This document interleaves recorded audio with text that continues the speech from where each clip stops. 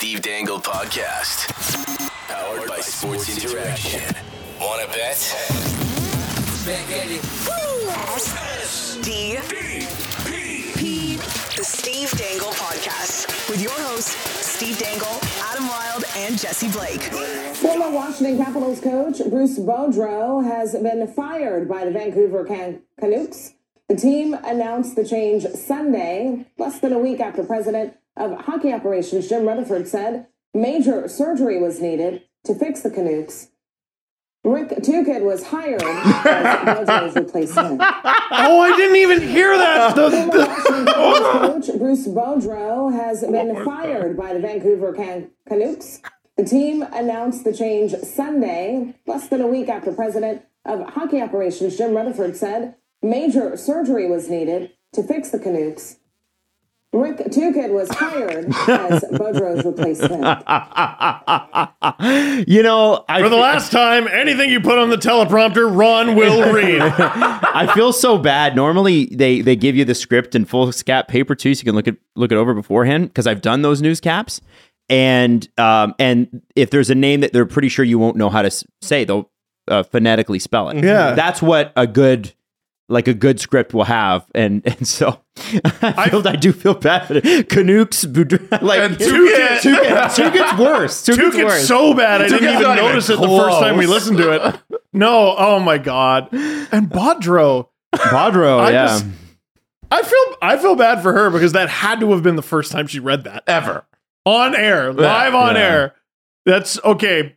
There's a lot of safety nets in place so that this doesn't happen, and they all got felt. No one. I assume no one in that newsroom is a hockey fan. I guess not. Or you're a fan of like the Capitals, right? But like, remember, in America, it's like the 8th ranked sport. Mm-hmm. But and Bruce Boudreau hasn't been there for what 8-9 years. Yeah, but Braden Haltboo went from the Capitals to the Canucks. They should know that. Capitals legend Braden Haltboo. It was a very funny clip. That is, I have to say, courtesy of Fox 5 DC. Yes. I have to say that. News bloopers are so funny. They're the best. They're so good. Because you hear the epic battle between professionalism and fucking this. I hate this. I remember they know they're fucking up in real time, and there's nothing they can do about it. I remember I had to do one at BT because I was filling in for the lead host, and I was doing all the news stuff too. Like I knew sports and I knew entertainment. That's what I was there for. But they're like, "No, you're doing hardcore news today." I was like, And the NDP had just elected a new leader who is now I believe the mayor of Hamilton, Andrea Horvath. Oh, okay. But her name is spelled Howarth. So I was like, Andrea Howarth. Oh, no. Oh, gosh. So somewhere there is that exists. You. Oh, that wasn't even probably the worst mess up. Like I was not good. My favorite news blooper I've never, I only saw live. Never saw a video of it after. And it was in Aberdeen, Scotland. And you were there? I was there. Oh, you weren't in the studio, though. No. I was in Aberdeen, Scotland, what did they watching say? The local news broadcast live. So their local newscaster, I forget his name, but he has notoriously bad allergies. Oh, no. And when I went there, I got hammered by it, too. Because I was like, oh, my God. Something was in season. And he's... today there was skip that one. And he literally said, skip that one. And they skipped the story and went to the next one. Wow. Because he couldn't gather himself to do that. Oh, no. It's the worst, too, if you're on live. Yeah. I remember being super sick, and I was on a show called City Line doing some sort of like lifestyle segment or whatever. And that was right after breakfast television.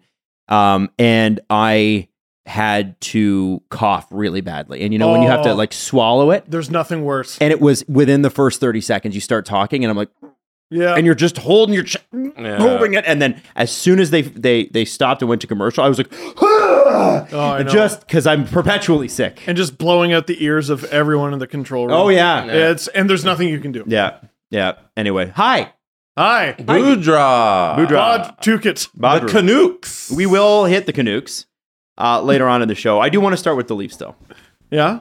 I do want to start with the Leafs. The reason I want to start with the Leafs is because Pontus Holmberg is back! Because Dryden Hunt's on waivers! No! We're going to find out soon, actually, whether or not he cleared. It's noon. So. Who's Dryden? Dryden It's Hunt? because I keep calling him Brad. No, they pushed waivers to 2. Oh, it's 2 p.m. Yeah. Okay, When maybe did by they the do end of the that? show. When did they do that? I think it was this offseason. Probably for the West Coast because it's still like 10 a.m. Well, yeah, because it used to be 9 a.m. So, like, I don't know. When did the GMs wake up? 6. I guess if you're a GM, you're waking up at 6 to find out if you got your claim. Yeah, you got to get up early in the morning to get some guy off waivers. You're calling Dryden Hunt. Hey, we claimed you just because of the lulls. Yeah. Screw Dubas. Yeah, I was gonna say Jimmy Vesey, but he's good now, so the joke doesn't work. It doesn't anymore. But that's kind of what happened. Or what was the goalie's name that the Leafs tried to sign, and then the Coyotes were like, Harry Sateri. Hey, Harry, we're going to ruin your career for the lulls. Click. So I think That literally happened. Yeah, it did. Coyotes fans know. So let me ask you this. This time last week, when we started the show, Jesse, you remember what happened? What? Steve, you remember what happened? What? We were coming off what? Saturday night versus who? Oh, the Bruins. That's right. And we had a conversation on this show Oh my god! about the one taker that Steve had about his reaction to the Boston Bruins are greatness. They are what we thought they were. And we let him get away. We let him off the hook. Yeah. Because Steve's contention at the time, and this is why it was such an interesting conversation, was that it wasn't that the Leafs lost, it's that they gave it to them. It was on giveaways that Boston got their goals. Jesse and I were a little bit less fired up about it, and that's why I thought it was so interesting. Now, this week, we come off a 3-2 loss in overtime to the Laval Rocket and some of the Canadians. How do we feel now? Because this loss, like Boston, I enjoyed the game. I had fun. This loss pissed me off. Yeah, because their record in these types of games is almost winless. Almost winless. In games that are above 80%, you should win this. Like Sam Montembeault is starting. Nothing against Sam. He's actually had a really good year. now. He's He's been had a good good, year. yeah. No. Yeah, I'm not saying anything. Okay. But like he came into the year as the definitive second guy, and he's now earned the first. Yeah, there you go. Right? That's about right. Is that fair? That's about right. And then of course you look at the lineup, and they don't even have a fourth line right winger dressed. Dude, 11-7 is a bad situation for any team. Any team. There's a reason we never see it. We always try it, and it always sucks, and it never works. And they don't have Caulfield. They have Rem Pitlick on the top line, and he iced you. You don't have Slivkovsky. Kirby Doc, we know, is playing hurt from reports today. There are a number of other guys out of the lineup. I don't believe Brendan Gallagher played. They have easily the youngest D-core in the league, I'm pretty sure. There's no reason to lose that game. So there's just no reason. And what makes it worse is that at the beginning, they weren't. Yeah, and you had a 2-0 lead. They had, well, that's what I'm saying, right? Like they had an amazing start. Yeah. That first period was unstoppable, and I'm just going to go through the injury list here. Carey Price, obviously, Paul Byron, Brendan Gallagher, Sean Monahan, Caden Gooley, Jake Evans, Jake Allen, and Yoel Armia. It's not Joel, it's Yoel. Like, there are a few pretty key parts of that lineup. Every single one of those players is an everyday player. Yeah. Dude. Every single one that I just mentioned. Yeah. And so then the Leafs come out and they're firing. The first period's great. 2 goals. Giordano, who we were like, hey, maybe he should have a rest. 53 seconds in, of course he scores. We're like, yeah. Of course he did. Hey, idiot, shut up. Of course he did. And then Calle Yarncroke at the end of it. Connor Timmins has his 11th assist of the year already, which is wild. And his best one. How did that pass get through? Because he might be good. That was ridiculous. That was so good. But then, and I think the Leafs were out shooting them. I think it was like 16-5 after the first period. Along those lines. Like they were quadrupling them, basically. But then for some reason in the second period, first off, one of the things I think that gets you is, and we talked about this on the show on Friday, Josh Anderson eats the Leafs alive. We talked about the former friends bet on Sports Interaction, right? Josh Anderson is money in the bank. He's got 14 goals this year. He scores, and it's from who? Suzuki, who you would expect, and Rem Pitlick. And don't worry, we'll come back to him. Okay? Then Raphael Harvey Pinard. And really, if I had asked you who he was before the game, would you have known? No. But that's on me. That's fair. It's on me because I looked it up. I'm like, who is this random? Like, I had people tweeting me, like, who is this NPC who just scored against the Leafs? And he was drafted 2019, I believe, as an overager. Mm-hmm. His AHL numbers are good. Oh yeah, sure. I'm not saying, but he's not like a well-known name. No, he's not. Okay. Mm-hmm. And here's who assists on that goal. Pizzetta with his second. Yep. And Alex Belzile Belzile. with his first assist. Those were the two spare forwards. Come on. So this is, Come on, guys. And then we get into overtime, and at that point, it's a toss-up. And Ren Pip buries it. And there were a lot of saves that I think that Samsonov made that saved them even the point. Dude, like Mike Hoffman should have scored in the third. Oh, like you outplay them 2 periods out of the 3, like significantly. Your goalie gives you more than enough. Montable, you mean? No, the Leafs. Like okay. like Samsonov gives you more than enough to work with to win, and they lost. I don't know. Yeah, you're gonna lose games. I know. Don't you find you say that a lot? You're gonna lose games. It's these things that I want them to clean up. Come on, because you lose. Can't These lose points that do one. matter. These points do matter. Jesse, what up? Sportsnet Stats had an interesting stat, as they always do. 8 of the Canadians' last 11 regular season wins versus the Leafs have been in a comeback.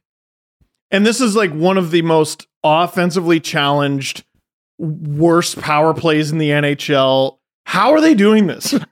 Come on. I'm dumbfounded as to how the Canadians always find a way to get up for the Leafs Is it the and do Yips? this to them. But like the first and the third period were fine. Even most of overtime was fine if John Tavares doesn't take that weird pass from Mitch Marner where they circle back in the middle in front of the slot. Sheldon, that's enough. That's enough. What's enough? Tell me. I don't care that he's the captain. I don't care that he makes $11 million. John Tavares should be your third option in overtime. He didn't come out right away. That's enough. That was 2 minutes and 2.5 minutes left into overtime. It's about when you'd expect. Yeah. Dare I say it's a waste to have him play with Marner or Nylander in overtime. Yeah. Well, No. it's such a specific part of the game that doesn't apply when the games actually matter in the playoffs. I'm not gonna get upset over it. I'm not going to get because again, like if we're looking at it with a playoff eye, you can almost ignore overtime and the shootout. I mean, you shouldn't, but for my sanity, I do. Mm-hmm. I hate that it even got there. Mm-hmm. So. But like that first period was an unbelievable first period, and they came away 2-0. They were great. It was great, and then the second period, I don't know where it goes, and then you come back for the third, and it's great again. It snuck up. But once it arrived, it was there for the entire rest of the second. Josh Anderson goal in the first 2 minutes, I think it really does shift the momentum. But if you're the Leafs, you're still up by a goal, and you have to find a way to go, okay, it's nice that you're having a happy moment here, but we're gonna destroy your dreams. And if the Leafs had done that, nobody would have been surprised. The surprise is that they didn't in the second.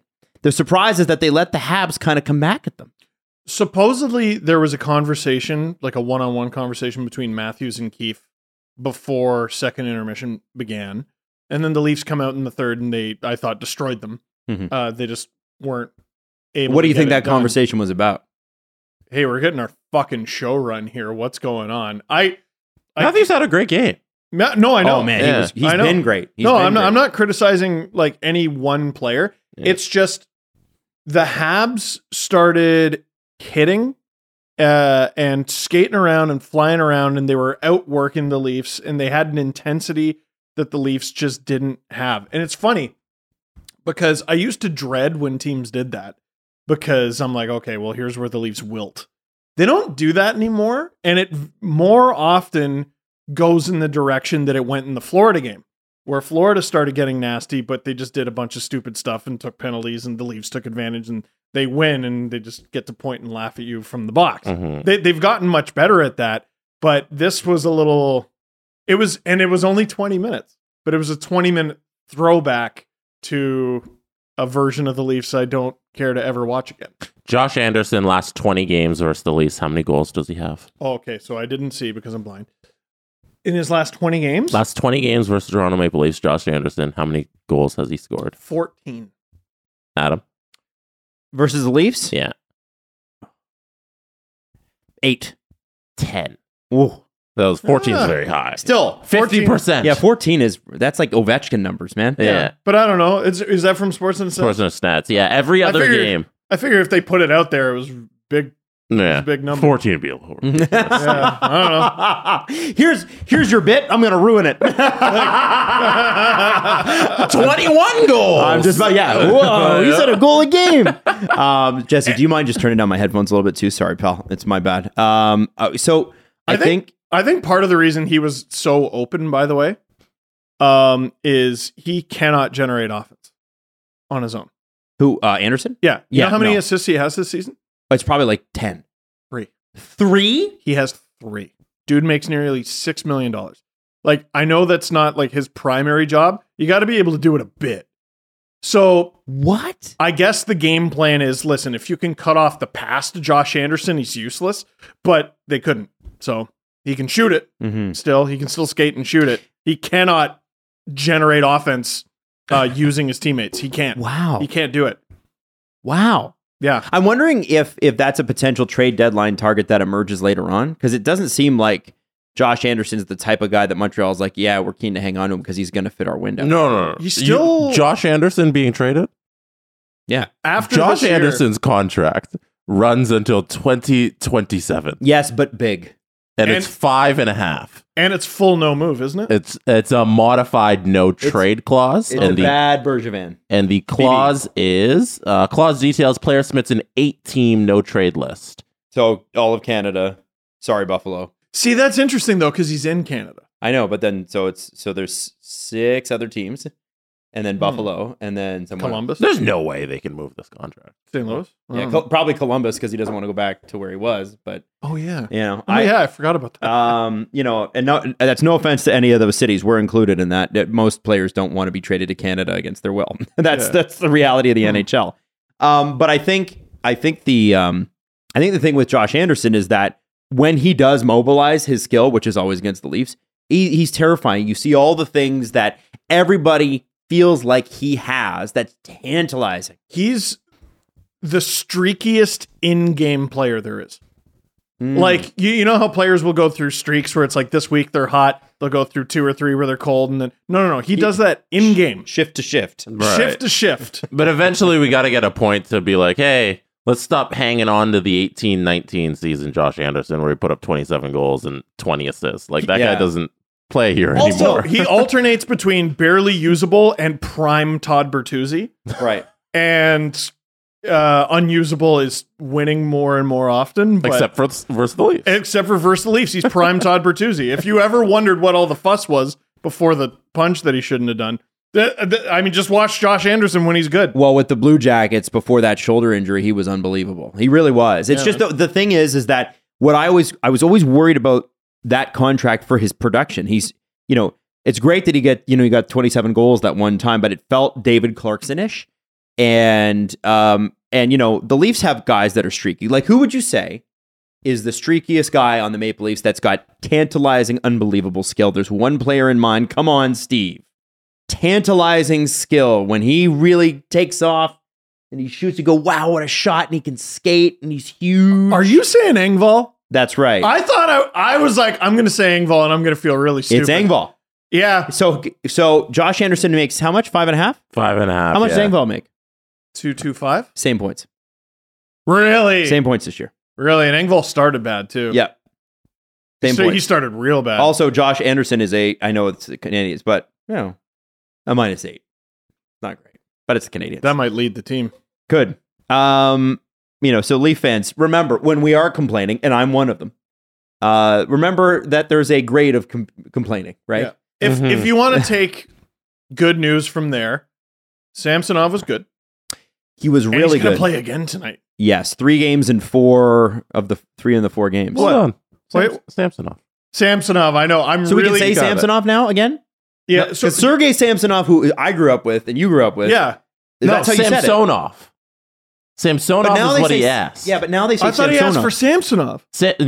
You guys were saying Samsonov the whole time. I was saying Samsonov. Samsonov, yeah, it's Samsonov. Yes. So he wants Samsonov? Yeah. You confused me because you were like... I know, but Sergei Samsonov, that's how they used to pronounce it. And then later on, there was other Samsonovs and they wanted Samsonov. Mm-hmm. So I don't know. So here's the thing. Samsonov is absolutely not how you say it, but he asked for this it. Season. Okay. Yeah. So there Let's you do go. it. Have you ever told that story on the air? Well, I asked the guy. I have it. It's been a very long time. I think you should. Should I tell it I think again? you should tell that. It's a good story. Okay, so when I was very early on in school, Toronto Metro University, then Ryerson,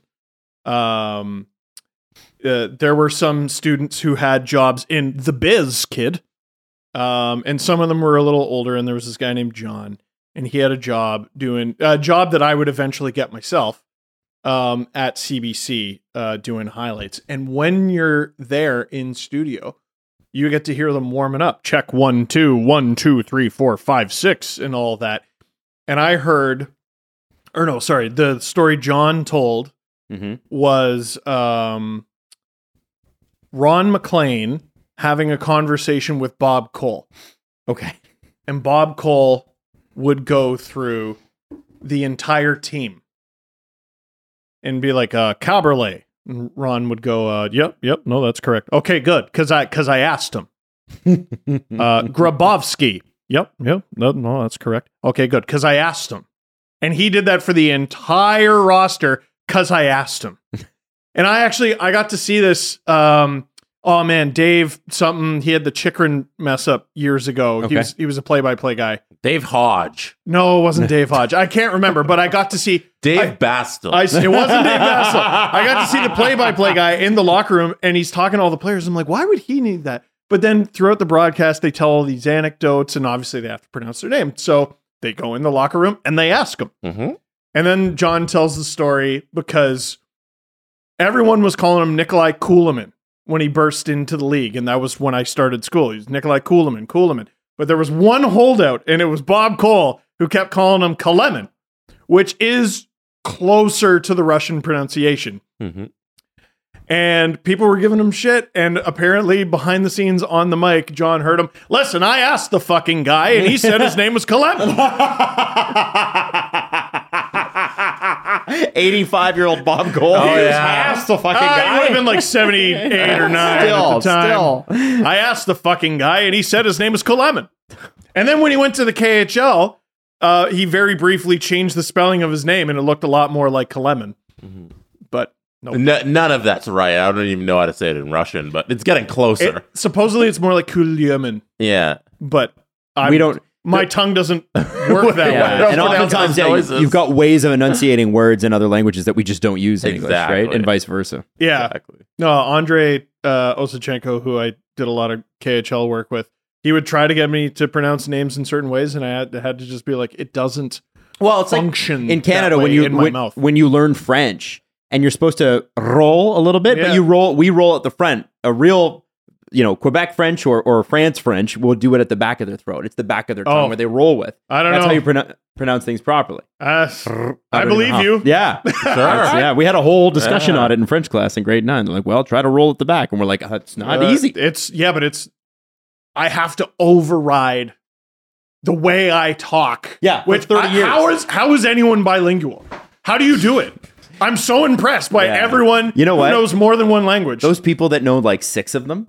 How do you do that? Yeah, and you're a wizard. But they always that's magic. They're that's always from magic. the same region in like in Asia where there's several different countries together, or in Europe where there's several different countries. Like you're from the part of France that is on the border of Switzerland and Italy, so you'll learn a little German and you'll learn a little Italian, and know French. Switzerland's a country where there's different languages within the country. They have four official languages, for sure. We have that, but it's kind of like in its own pocket. Switzerland, you're walking everywhere. There's 4 languages. Yeah, it's insane. I don't know. I don't know how anyone does it. I don't get it. Do you think that people in Switzerland make fun of other people in Switzerland like we make fun of people from like the East Coast of Canada, or people from Boston, or people from New York or New Jersey? Like people are generally mean. Yeah, I don't mean it in a mean way. I mean it like, we remember I played the New Hampshire clip. Yeah, you know what I mean? Like it's just funny. Well, people make fun of us, and I'm like, what? Just how I talk. It's funny. We're supposed to be, our part of the world is supposed to be the most, in terms of the English language, the most accent neutral. Like generic. Mm-hmm. That's why they like Canadians for TV. Southern in the Ontario. States, Yeah, can you please tell that to Siri on my phone? Why? Who thinks I talk like just a friggin' hoser idiot? Does she? What? Why? What do you mean? She never understands anything I say. Really? It's very frustrating. Yes. Yeah. Oh my God. Why are you sound really upset with Siri? I am very upset with Siri. Because how does this we've normally known go? each other for long enough that you should know I talk like a bit of an idiot. How do we fix the Leafs? Yeah. What do you come away with? Teach them all more than one language. How do we get them to play better in the second period? What do you come away with from this game? Do you come away with, okay, most of the time they're the first period team. Like they started on time. We've been asking for that. Like I think they are more likely at the end of the day, the team in the first period than they were in the second. Team in the first and third even. Yeah. But you blew the lead in the second and you weren't able to get it back. Like, okay, I think the first period is what they are more likely to be. The second period is when they take their foot off the gas. And the third period is what happens when you leave it to chance. Right. You know, the Leafs haven't gotten goalied very often this year. They haven't gotten... Montembeault was amazing. He was absolutely fantastic. His last 8 games, I think he's had 1 dud. And other than that, he's honestly, since the beginning of 2023, one of the best goalies in the league. Since the beginning of 2023.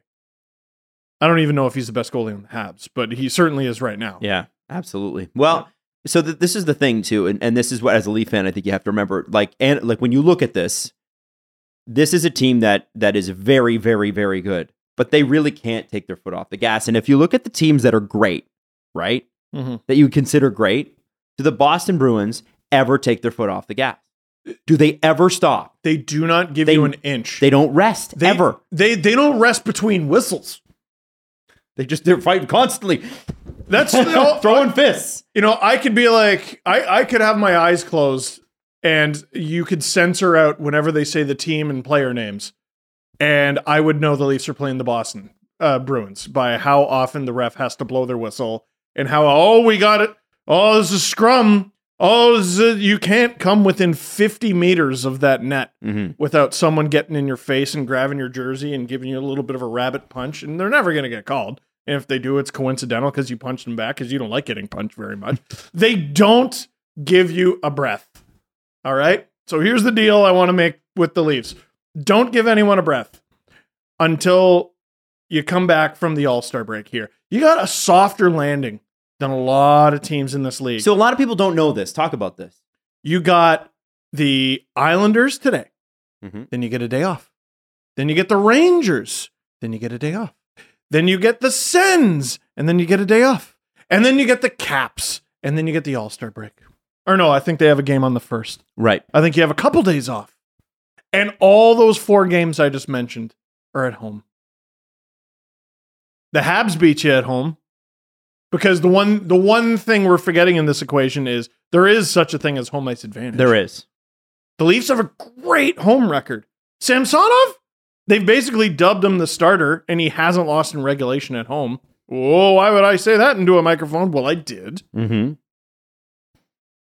Here's your chance to take back some points. And Jesse just pulled up February. So I said those 4 games, then you have 2 days off, and then your final game before the All-Star break, Boston. Yeah, they're not going on the road until they come back from the All-Star break. They got back-to-back home and homes with Columbus. Which, and what a great way to come back from the All-Star break. You have a home and home against Columbus, then 3 days off, then Chicago, then 2 days off, then the Habs, and then it's a back-to-back with travel, but it's Montreal, Chicago. Yeah. February should be yours, man. It doesn't line up easier than that for most teams. Right. Save for the Bruins on the 1st. You have multiple... I see a 3-day break, a 2-day break, a 3-day break. There's a 2-day break heading into March. Come on. This is your chance to take some ground here. Own it. And then March is busy as shit. Oh, I'll go to March. That was January. Oh, that was January? Yeah, okay, March, I guess January. Yeah, because they got to make up for all those home games they played in January. So they got a bunch of road games in March. They finally do the West Coast swing. That hasn't happened yet. The Edmonton, Calgary, Vancouver run. Oh, good. Sorry, I hate working that. It's going to be fun. It's the worst. What are the games? 8, 9, and 7. That's pretty good. Then we lucked out this year. Yeah. We got the Vancouver on the Saturday, so it's going to be 7. And then, the 8 p.m. start in Edmonton's not too bad. No, that's pretty good. We only got no 10:30s. That's nice. That's pretty good. Yeah, we made Edmonton play early. We got all right. This We is lucky. got it. This is good. This is good. That's not bad. We're That's gonna not get bad. some sleep these days. Yeah, Oilers Flames back to back is going to be tough. Yeah. Which is Well, especially with the Flames falling out of the playoffs again this weekend, they're going to be fighting. Big game tonight. Big game. Johnny returns to Calgary. Big game, and that should be a 2-pointer for the Flames. On it Yeah, should be. but it was- They got a little bit of Toronto West going on, In what way? like where they lose games they super shouldn't. Yeah, but they've been doing it all year. Yeah. They're not a very good team this year. Are we doing Daryl Sutter? Oh, we are later on in the show. Okay, Yeah. But first, let's get to Dave Bastel. You can bet that with David Bastel. Brought to you by Sports Interaction. Get in the action and make a play. 19 plus. Please play responsibly. Okay, Dave, before we get to tonight's bets and that sort of thing, I want to talk about the Bills and the Bengals. Okay. Going into this game, all of Southern Ontario was convinced Josh Allen, this was the year he was going to win. This is going to happen. Toonie Steve. And Toonie Steve knows nothing about football. Dave, what would you have said to them? I know hindsight is 20/20, but I know that you did not believe in the Bills. You were a non-believer, sir. I was a non-believer, and I'm sure the four of us could talk about a story that was related to this another time. But you know what? I just look at this. Joe Burrow is the best football player in the world right now. I think he's the best quarterback. I think everything that runs on that offense is fantastic. The Bills are turnover prone. They showed it. And I just think there's something there where destiny is in the eyes of the Cincinnati Bengals. I think they're going to win the Super Bowl this year. I've said it probably since about November, and I think they're going to roll against the Kansas City Chiefs next week. Yeah, I don't remember you saying it last week. You could have done $2, Steve, a favor. I haven't won $1 on football this year. Well, to be fair, Actually? I haven't. I've lost $4 on football. why are you betting football? Because That's like you don't. No, I'm just trying. I love you. I love you Yeah. very much when I say this, but like, I don't know if there's somebody with less knowledge on football that I know. It's true. I've won money on basketball You've won money because you know basketball. A little bit. You love basketball. and hockey. Yes. I actually do pretty well. I'm on sure. Hockey. Football, I've lost. You don't know all the rules. $4, and this is why it's $2, Steve. Well, hold on. How do they pronounce dollars in Buffalo? dollars. Dollars. $4. Dave, do you have Eagles Niners lines up? Can we get Steve to guess that? We do. Take you a wanna, side? do you Yeah. want to try guessing, Steve? This is Steve. Eagles play Philadelphia Eagles play the San Francisco 49ers this coming Sunday. Those are both football teams. NFC Championship game. Who you got? Well, I think you got to start with they've both earned their right to be in this game. They're both obviously very good. Great point. They're both obviously very good teams to be at this point.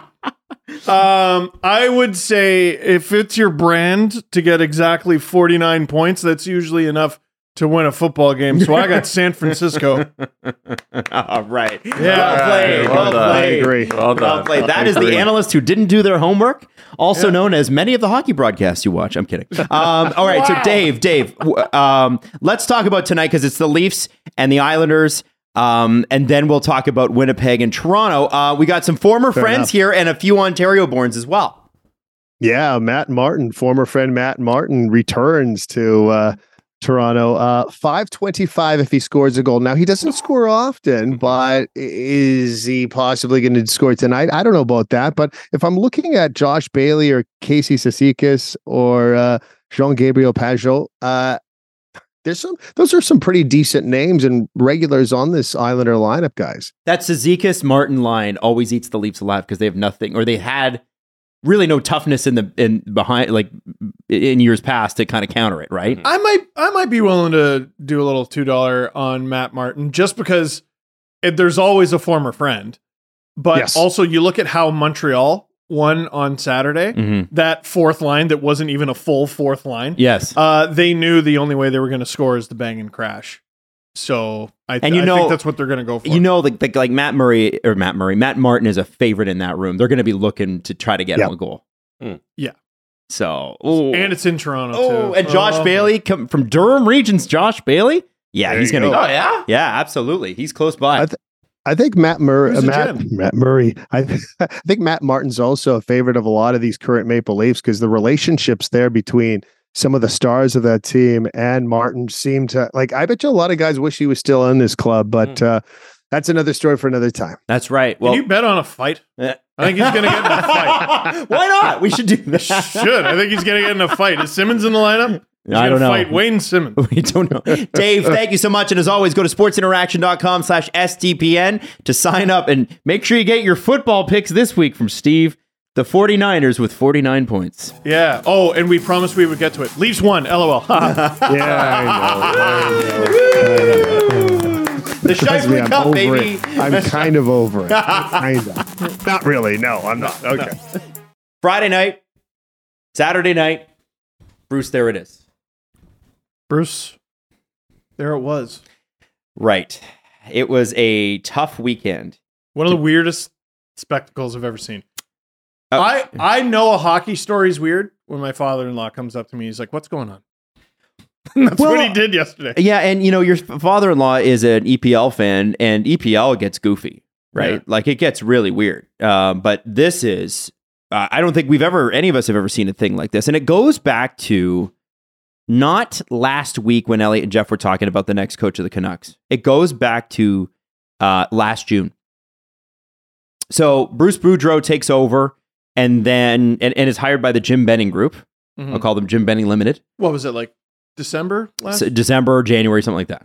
Canucks are playing terribly. Travis Green is gone. Jim Benning is in. And by the way, Travis Green started out... Sorry, Bruce Boudreau, that's what I mean. Travis Green started out with the Canucks as, wow, this guy's the coach of the future. This guy's the next great coach in the NHL. I really liked him. Right. Yeah. Except at the end. Nobody liked him. I don't know why. I don't know what happened. I guess not. So they're playing like shit. They bring in Bruce. The Canucks go on a heater. And this Bruce, there it is chant develops just magically because Vancouver fans were just fired up to be winning again. Then the Jim Benning Limited Group gets tossed. In comes the other Jim Group, which is the Jim Rutherford Limited Group. And what becomes immediately interesting is in June, nothing happens, but in June, Bruce Boudreau says, listen, I got signed to a 2-year contract. I want an extension. I don't want to go into this season as a lame duck coach. I want you, who did not hire me, to extend me. And Jim Rutherford plays hardball and says, no, not going to do that. You have a contract, show up. And if you don't have a contract, or if you don't want to show up for it, we'll find somebody. And we're happy not to pay you. So this goes to a standoff, and then eventually Bruce Boudreau relents. He goes and he shows up for camp. Mm-hmm. He exercised the option to come back. Oh, right. Yeah, that's a big piece of it too, because Jim mentions that in his press conference that, I'm jumping ahead a little, but he says that Bruce wasn't really our pick, and he exercised his option to come back. Because that's what Bruce did. Like, it was his right too. He could have walked away and then everybody's clean. But Bruce, he exercised his option to come back. He's passing the buck to the previous group. Yeah. So then, good leadership. On one of those late night interviews that they do after both games of Hockey Night in Canada. So you've had your East Coast games, you've had your West Coast games. After hours. What the fuck? What? It's called After Hours. Okay. On Sportsnet. I'm sorry. Also, I'm not trying to get it on the Sportsnet Now app wherever you are. Yeah. I'd love to be able to watch After Hours on demand, but I can't on the Sportsnet app. I'm pretty sure I'm you pretty can. sure 100% you can. Oh, man. Well, listen, if you missed that interview, you missed a doozy. Because Jim Rutherford... I never miss it. Jim Rutherford came out. Wow, I'm sorry. I didn't know it was two massive. Did you bundle your internet and phone together? 100%. I bet you got a great deal. Internet, phone, and cable all day. Oh, you definitely have cable. Yep. I got cable and the Sportsnet Now app. Okay. This is and great. A landline. Not a part of the Bruce Boudreau story. I just want you to know 2 that. landlines. So here's what happens. Jim Rutherford comes out and he says to Scott Oak, well, he wasn't our choice.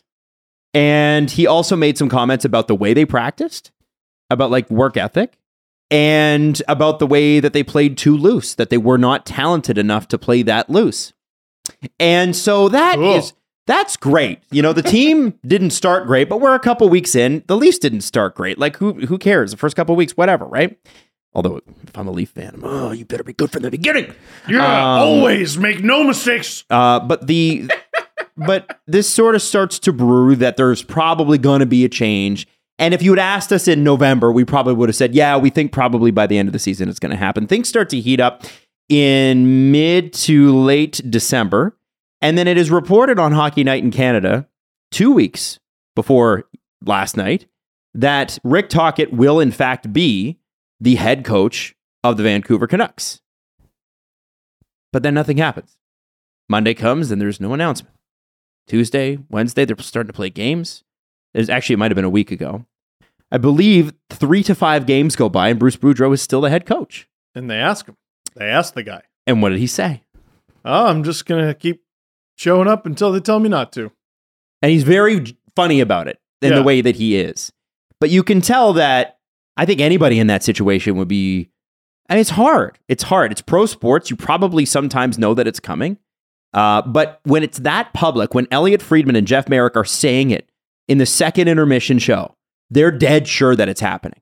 And it was also pretty obvious. And Darren Dreger, he was also saying it. Was on the he also three-letter. saying it? Come on. Oh, okay. Everybody's doing things. Yeah. And also, it's not a big deal that it happened the way it did. And Jim Rutherford's a We'll pro. get to that. But Rick Tocchet, Rick Tocchet.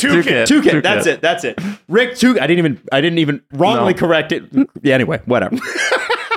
So then Saturday rolls around. Friday rolls around. The Bruce there it is chance happen in Vancouver. The Vancouver gets destroyed by Colorado 4-1.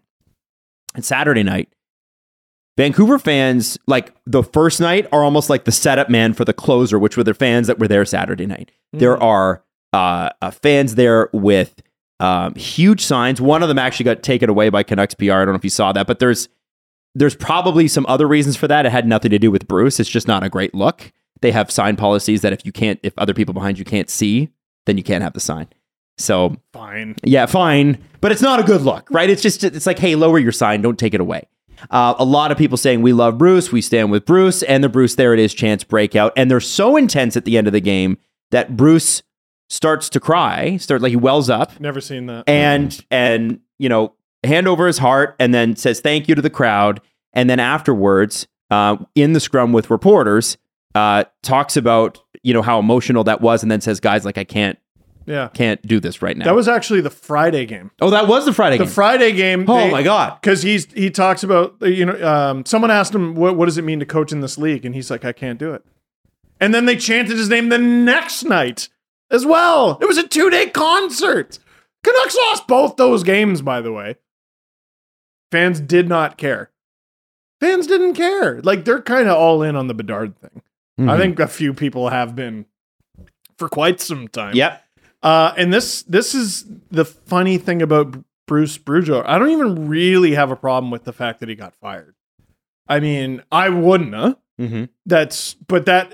Ultimately coaches get hired and fired, and sometimes coaches are not even bad and they get canned just because they're not the right fit anymore. You know what pick I saw the other day? I forgot this happened. The miserable picture of Dwayne Casey holding his Coach of the Year award. After he got after getting fired by the Raptors. Yeah. And then a couple years later, they win. So they were right. No, I think it was the next year. Or whatever. It was Nick Nurse's first year. Mm-hmm. Whatever it was. Like, that's ridiculous, right? And so, that sucks they did it to Dwayne Casey. Also, they were 100% right, but that's not the point. Mm-hmm. No, it's not that Boudreau got fired. It's we all knew he was going to get fired. And sometimes that's like in the wind, but you don't quite hear it as pronounced as all the insiders going, oh, no, he's getting fired. And then it was like, oh, and here's who he's being replaced by. And oh, here's the date. Yep. And they knew the assistants as well. Brought up Sergei Gonchar, and that happened. Like, he became a defensive coach or whatever it is. Like, and like sometimes you'll hear a leak, and it'll be very soon, before it'll be like right before it happens. Like, I remember Randy Carlyle being in the building, like someone caught like a shot of him, I think it was the night Ron Wilson got fired. Fire Wilson. There were rumors that Yeah. this was weeks. Now, do you have the thing there about Tocchet apparently having a 1 month out? No, I don't have that. Oh, you mean TNT? Yeah. So that was? Is that speculation? I've seen it in enough places that I believe it, but I haven't seen it concretely. It's just one of the rumors going around. First of all, he's not the first former coach to leave a broadcasting job to return to coaching. And I don't remember any of them ever having a 1 month out. No. And if they did have a 1 month out, the team hiring them wasn't such a leaky ship that it got out there. The Canucks are a leaky ship. Well, and everything gets out there. It goes back to what I said last week. The Jim Benning Group, Jim Benning Limited, when they were in there, they seemed to be able to keep a cap on the crazy that was going on behind the scenes, right? You think? Because I feel like Jim Rutherford was not prepared for how dysfunctional this organization has operated for this long. I don't think he was ready. I think Jim Benning had been there long enough, since after Mike Gillis, that he knew the ropes. Okay, this is chaotic, but I can manage the chaos, and we can ice a team that might make the playoffs once every 4 years. Right? That's sort of what, and they did make some odd personnel decisions. Probably some of them was, coming down from the ownership, right? OEL. OEL it screams Aquilini. Legendary. But he was able to keep a lid on the bad PR. And what the Canucks have not been able to do this year is that the Rutherford Group had no idea, in my mind, how bad this really was. It's just been a steady flow. It starts with the Rachel Dory situation, really. Yeah. Which and then is relevant to the Bruce Boudreau story. Yeah. No, the Boudreau contract stuff came first. Agreed. Yes. That was June. I don't think it starts with Rachel. It starts with Bruce. Boudreau, yeah, but right? I didn't feel like Bruce was the dysfunctional part. But yeah, I guess you're right. And even if we want to go even further back, it probably starts with JT Miller and Horvat. Yeah, not talking to each other all that, right? and not going to each other's birthdays. A trade, no loot bag. A trade being done at the draft and then getting nixed. Right. And Adam, you're pulling the onus off of Jim Rutherford, but I'm starting to think that I am not. To be clear, I'm not. And I wasn't last week. I think that Jim Benning did a better job of managing the chaos than Jim Rutherford is. And I think that Jim Rutherford's people, Alvin, Castengay, whoever else they have hired in there, are completely to blame now. They've been there long enough. You guys had the entire summer to get this shit sorted out. And I know you can't sort out an entire organization this summer, but there are a lot of people in this organization that do not respect the people up top. When Brendan Shanahan showed up in Toronto, and you guys will all laugh because I'm making it about the Leafs. When Brendan Shanahan showed up in Toronto, he did the dumbest thing we thought at the time. He tried to re-sign Dave Bolland. Thank God that didn't work out. 5 years. And then he tried to keep, or you kept Randy Carlyle for one more season. Yes. And that was also bad. And then what you started to see, though, was all of the Dave Nonis leaks. And we know which reporters had it in with Dave Nonis. We could pick them out in a crowd. Nothing the Leafs did back then. Nothing was a surprise. We knew about it weeks in advance. Yeah, they give crumbs these days. But as soon as Shanny showed up, that started to change. And I am not seeing that with the Canucks. When Lou Lamoriello showed up, forget it. You didn't find out anything. Anywhere. Until several weeks after it happened. Yeah. You didn't even know the day of. They wouldn't even put out a press release. Hey, we signed Wayne Gretzky, but you didn't know about it 3 months ago when we did that. It's the weirdest brand. So the Leafs, it was a total shift. With the Canucks, whoever is leaking this stuff doesn't have the respect or doesn't respect those above them. So whether or not it's an assistant GM or it's the GM or the president, they don't have the respect for those guys to say, yeah, I'm going to keep this under wraps. What I'm going to do is I'm going to go talk to the insiders. And it's a troubling thing. If you're Jim Rutherford, you're going, who the fuck is doing this? And why aren't they freaked out that they're going to lose their gig over it? So this is bad. They look terrible. So you're talking about that from a culture standpoint. Yes. From a Bruce Boudreau being able to do his job standpoint, Rachel Dory was named to be a member of his coaching staff. Mm-hmm. And like a week later, never mind. Like right before the season starts, you take away a member of the coaching staff. How many coaches have to deal with that?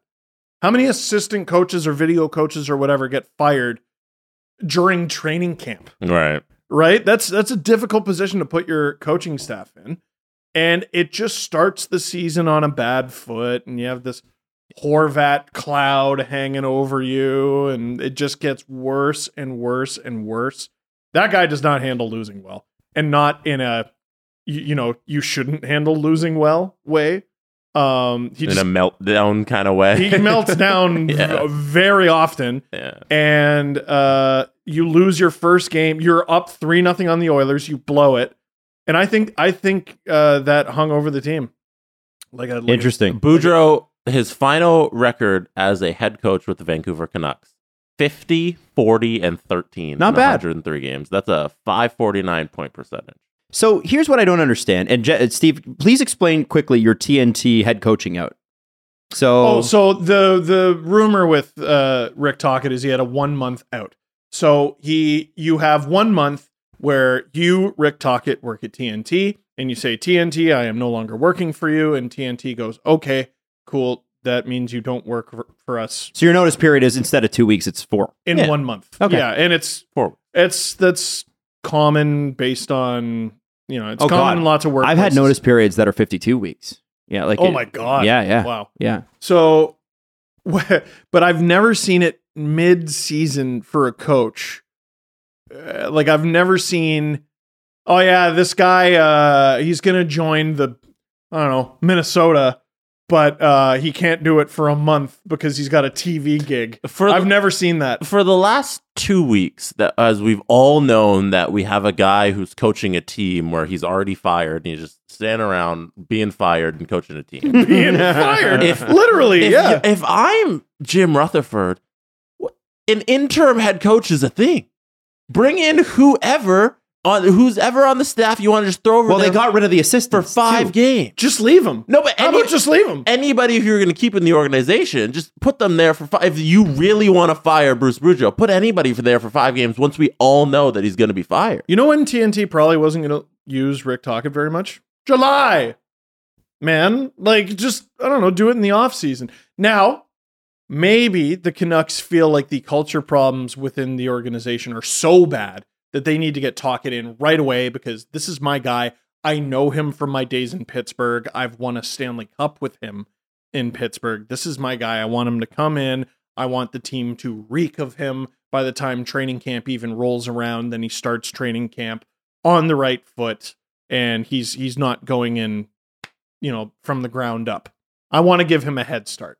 Okay. So with the Boudreau, why not just fire him in July and blah, blah, blah.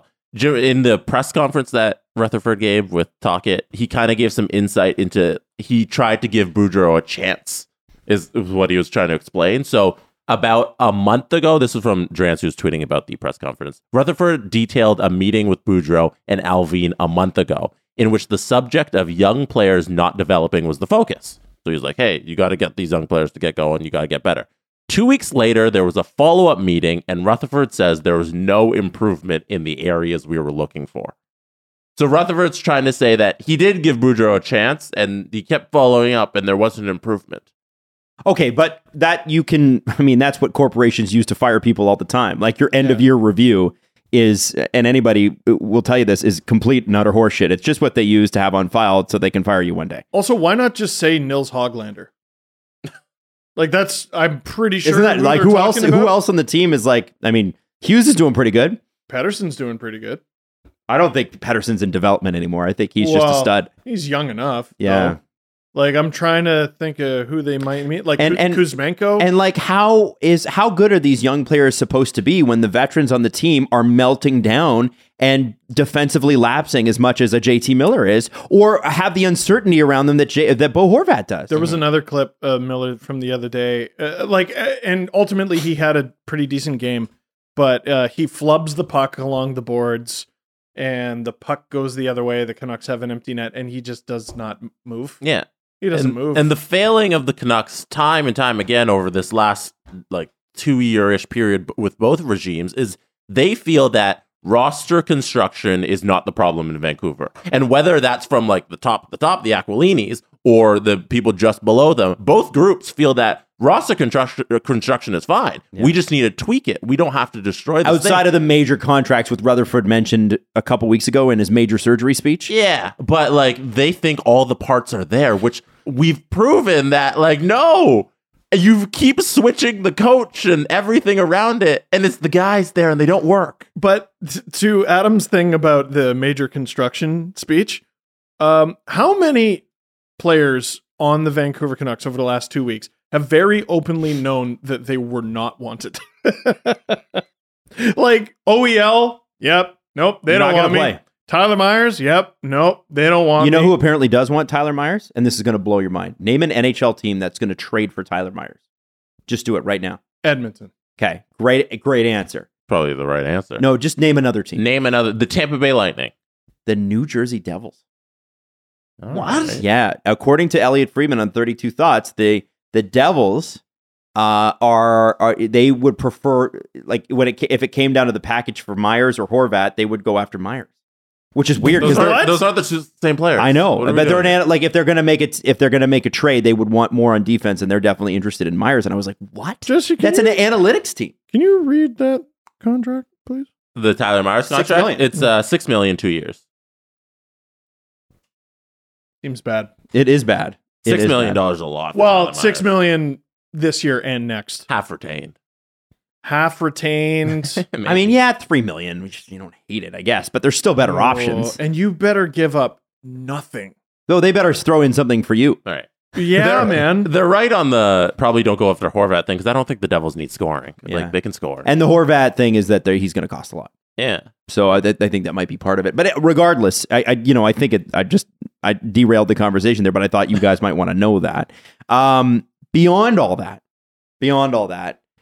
the fan support for Bruce and the respect for Bruce is amazing and it's admirable. And what the Canucks did was, first off, I loved the press conference when Jim Rutherford's going, well, we did nothing wrong. Because of course, what else is he going to say? But what I can't understand is, why didn't you wait till the summer for Rick Tocchet? Is Rick Tocchet such an in-demand coach that you gotta have him? And I had a look at his record, right? Oh, there it is. I was just going to ask. Okay, I got his record. I tweeted this out yesterday. He was Tampa Bay's coach in 08-09 and 09-10. Missed the playoffs both years. Yeah, terrible. I don't remember that. And then he was Arizona's coach after 2 cups in Pittsburgh from 17 to 21, which is the John Shaka era. He was their head coach? Yeah. Mm-hmm. Oh. And his career in 290 games coached, 125 wins, 131 losses. That's bigger than... And 34 overtime losses. And he has 9 playoff games under his belt. And that was during the 1920 season when they got... In the 9 playoff games, a few of those are not actually playoff games. Those are play-in round games. They won the qualifying and then lost the next round. Yeah. I don't even remember against who. But the part you skipped over is the part that Jim Benning would sit here and say, that's why I need Rick Tocchet. You mean Rutherford, which is Jim Rutherford. There's too many Jims. I know. It's the Phil Kessel whisperer thing? It's the 2 years in Pittsburgh. We go to the Stanley Cup final back to back. We win 2 cups. He's the assistant there. That's where we work together. I know what he can do. That's why I'm bringing him in. An assistant coach is not the same as a head coach. 100%. He might be good at this. I don't know. But he has a bit of a track record. It's not great. And his resume as an assistant coach, I'm not going to say is irrelevant. It's not irrelevant. It can't be irrelevant. It can't be. No. And there could and Jim Rutherford has direct experience with Rick Tocchet, and we shouldn't dismiss that. However, sure. And Jesse Marshall, thank God, he helped me understand this because he tweeted me yesterday. He said he was known as the guy running your offense. Mm-hmm. If he's running your offense, he's great because he knows a lot about offense. He scored a lot. And Phil Kessel played probably the best hockey of his career under Rick Tocchet as his direct boss. But at the end of the day, I think you nailed it. A head coach and an assistant are not the same. Not the same. So I was thinking about that too. And how hard is it to play Phil Kessel, a good player? And remember, we're going back like 6 years here. Mm-hmm. how hard is it to play Phil Kessel, A, either with Evgeny Malkin, or B, on the third line? Oh, it's a real hard decision. Are we...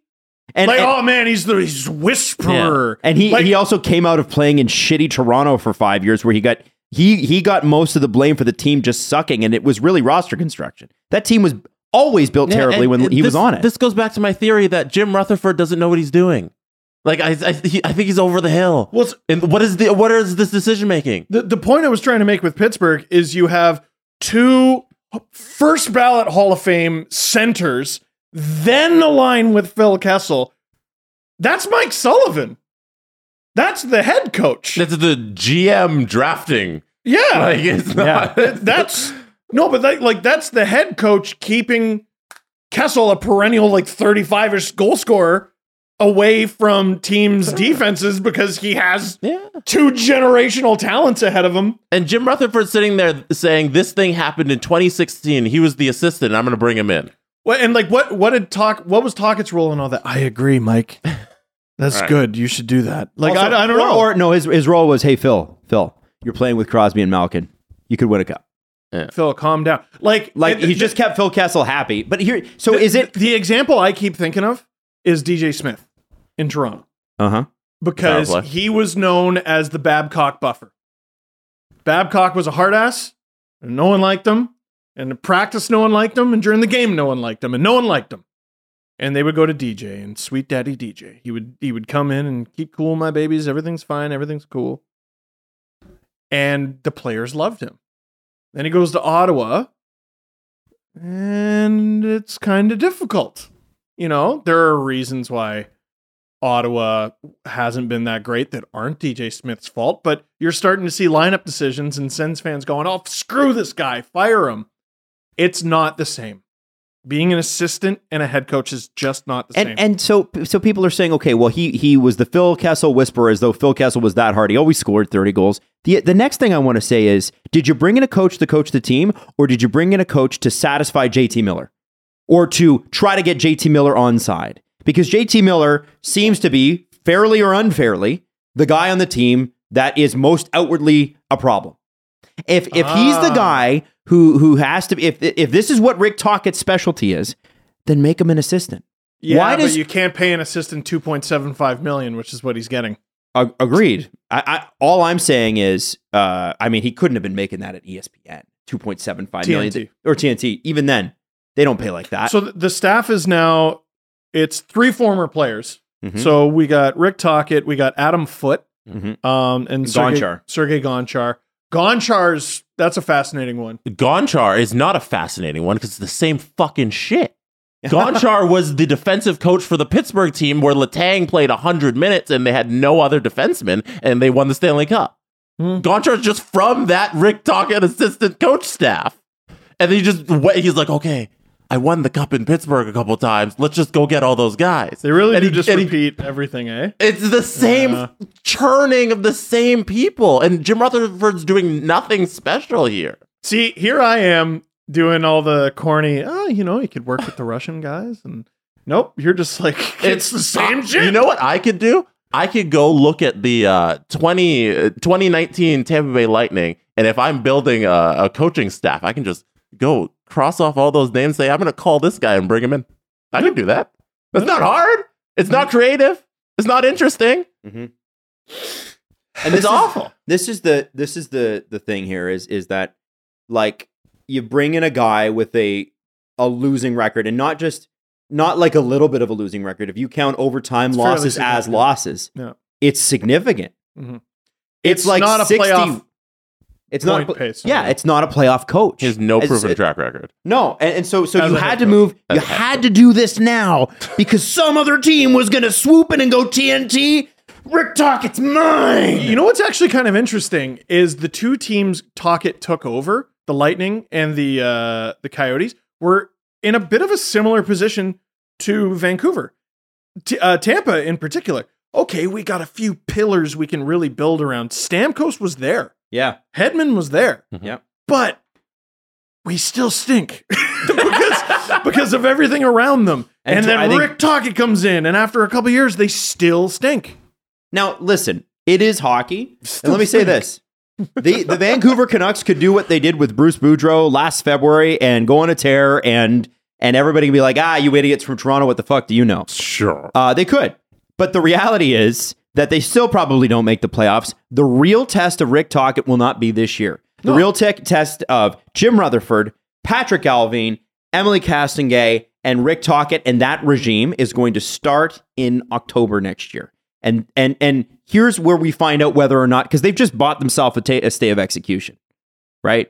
You can't really, the season's basically lost. So what are we going to do? Continue to crush them on being already lost? And what did Boudreau say? What did he say? They might be about to go on a heater. Because they're playing Chicago, Seattle, who are very good. I don't know why. And Columbus. Columbus. They have a real light schedule to end the season. And it's a good parting shot, by the way. I loved it. But like, even if he's right to point that out though, because if the Canucks are good down the stretch, it means dick. It means nothing. They were good last year.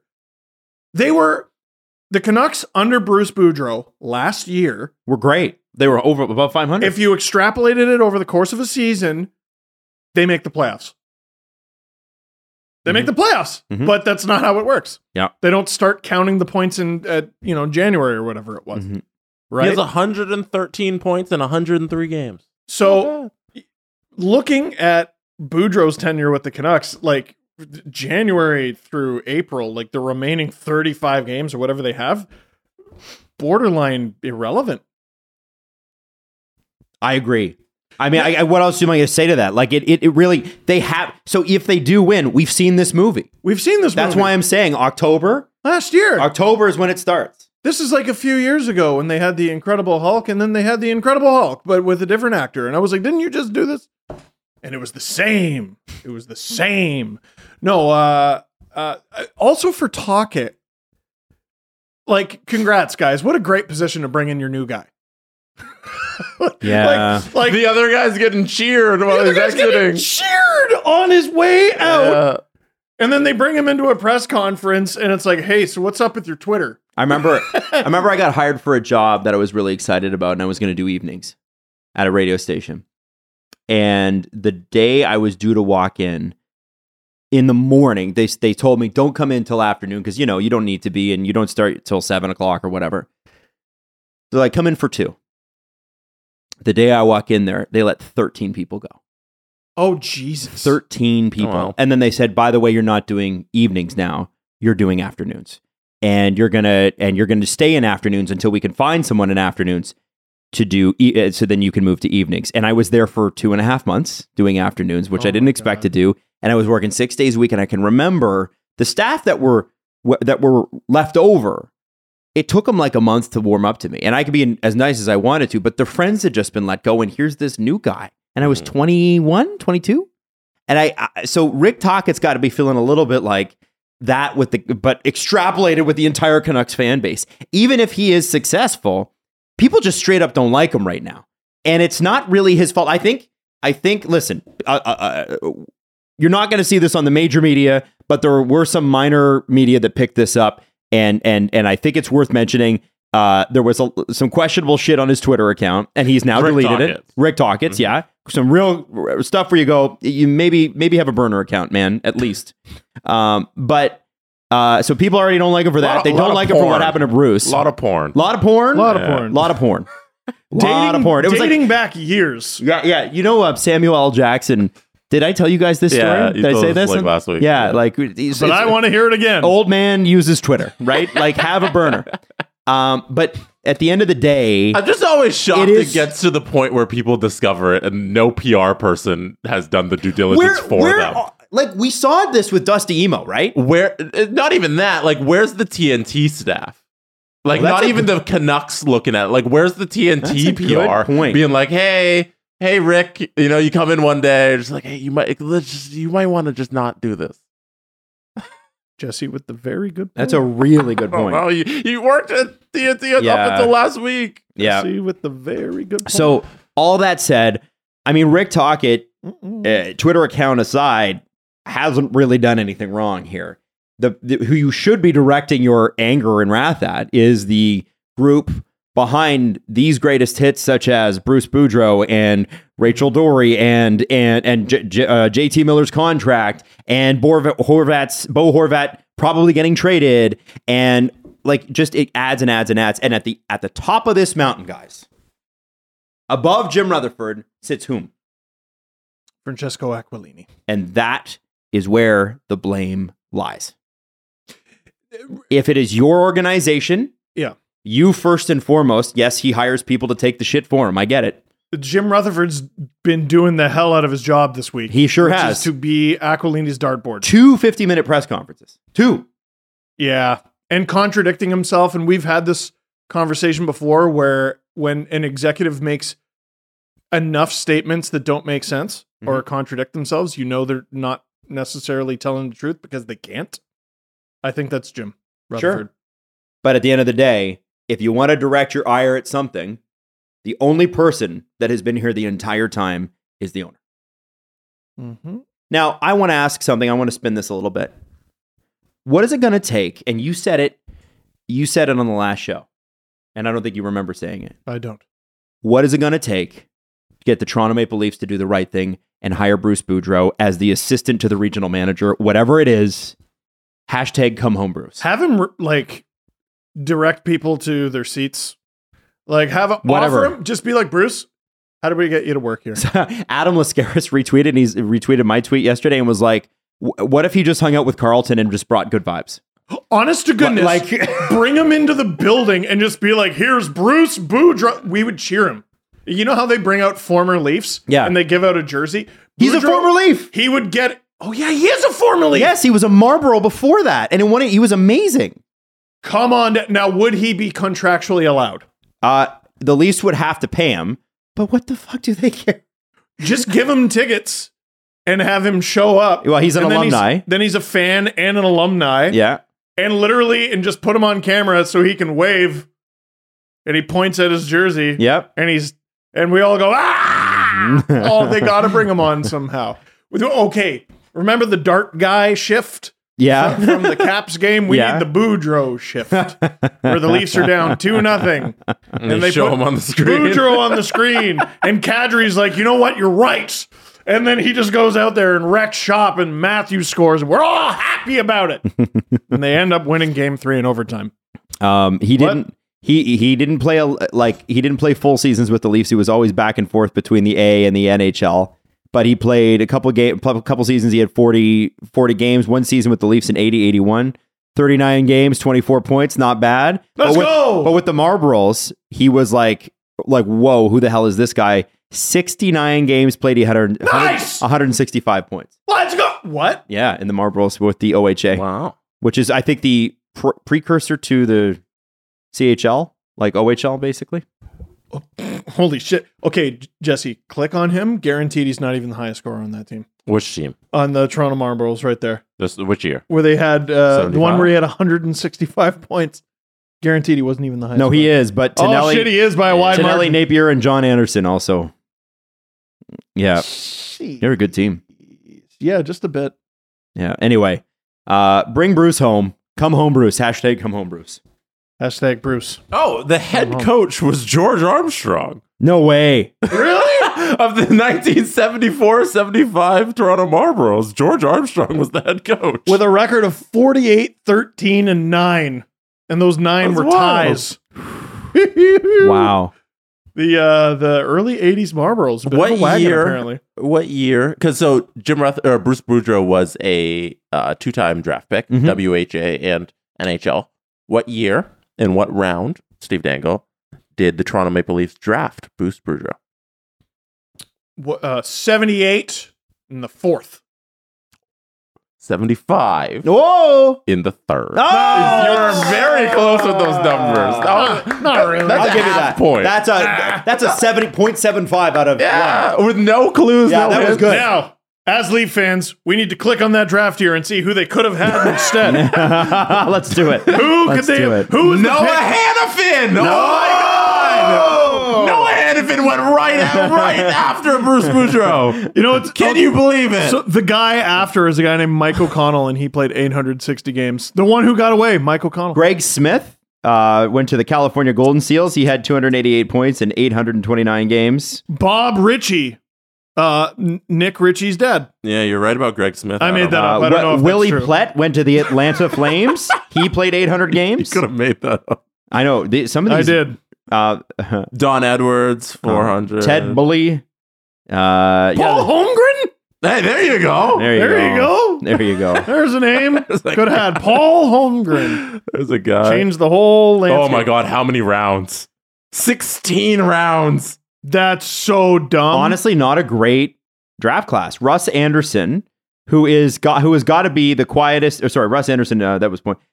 Like probably the best player drafted is Dennis Maruk. I would. No, think. Dave Taylor played a 1,111 game. But Dennis Maruk scored 60 goals and had a book written about him. Maruk had more points than him. Sweet crap. Dave Taylor had 431 goals. Yeah, but Maruk had Dennis 800. Maruk did not. Oh, Dave Taylor had. Whoa, okay. Dave Taylor had 1,000 points. Okay. What are you talking about? And then Mel Put Bridgman. some respect on Dave Taylor's name. Only Flyers fans will remember Mel Bridgman. I won't. Yeah. No, Doug Jarvis wasn't a bad draft pick for the Leafs that year. Doug Jarvis. They named a street after him. Boy, did we get completely sidetracked. Who cares? Listen, I'm all about the 15th round, Dave Taylor. I know, what? Stupid. Damn. 1,000 points. Could have had Dave Taylor. They probably had leads to all their problems today. They probably had that many rounds because they didn't want the WHA because Boudreau was drafted in the WHA as well. He chose to go NHL. They probably had that many rounds to be like, no, we're taking everyone who even can put on skates, and just to make sure the WHA doesn't get them. That was something I wanted to look up when Ovechkin scored his 800th goal, because we're all looking at him beating Gretzky's record of professional goals. I wanted to look up, of NHL goals. I wanted to look up what the record for professional goals was, and I decided it was too much work. Okay. Oh, you didn't? That's a quick Google, is it? Well, not? no. So you gotta. Here's the problem: you have to cut off. You have to create a cutoff for leagues you're willing to call professional. No, I want them all. All professional leagues. Yeah. If you get a paycheck, like I want the bare minimum professional league. What's the answer? Jesse, I want you to look up a player named Tony Hand. Oh, I've heard of Tony Hand. Tony Hand, the Scottish Gretzky. Yes. Oh yeah, I know Tony Hand. From Edinburgh, Scotland, I believe. He's the greatest hockey player of all time. He's the greatest hockey player of all time and just chose to destroy England. And not come to Edmonton, right? He briefly did He was and then there, left. Yeah, he was there for like a thing. He played 3 WHL games, scored 4 goals, 4 assists for 8 points, and left. Where's the career totals? You can't do it. Go to reference. Oh my good lord. The Vancouver Canucks are currently paying 3 coaches $7.5 million until the end of the year. Seems bad. Tocchet, 275, Boudreau 2, Green 275. Now, it depends how you look at life. You could be like, well, that's Francesco Aquilini. There's a man willing to spend the money it takes to make his team great. Or you could look at it like, he might not be very good at this. He's always been willing to spend. It's just not on the right people. Yeah. Until about 10 years ago he was. But since then it's been pretty bad. Big money bazooka guy. Yeah,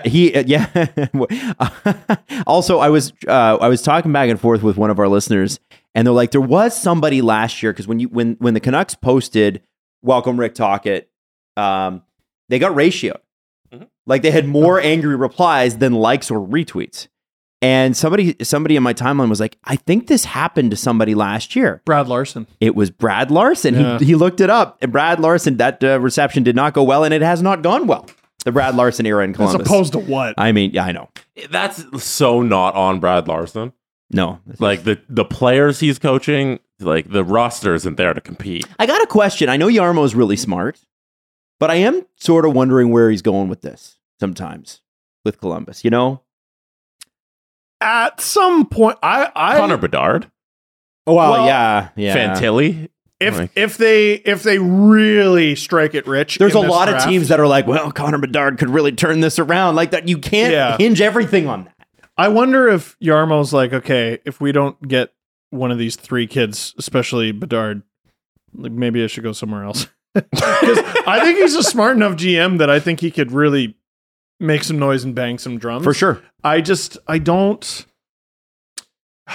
Columbus has got to make up their mind about competing, man. Like, you got to spend to compete, and I just don't know if they can do it. Like, you got to spend a bit. Yeah. For crying out loud. Well, maybe they're hoping that next draft pick is... You get Connor Bedard, it changes absolutely everything. And they did spend. Yep. I mean, they got Gaudreau. They are spending.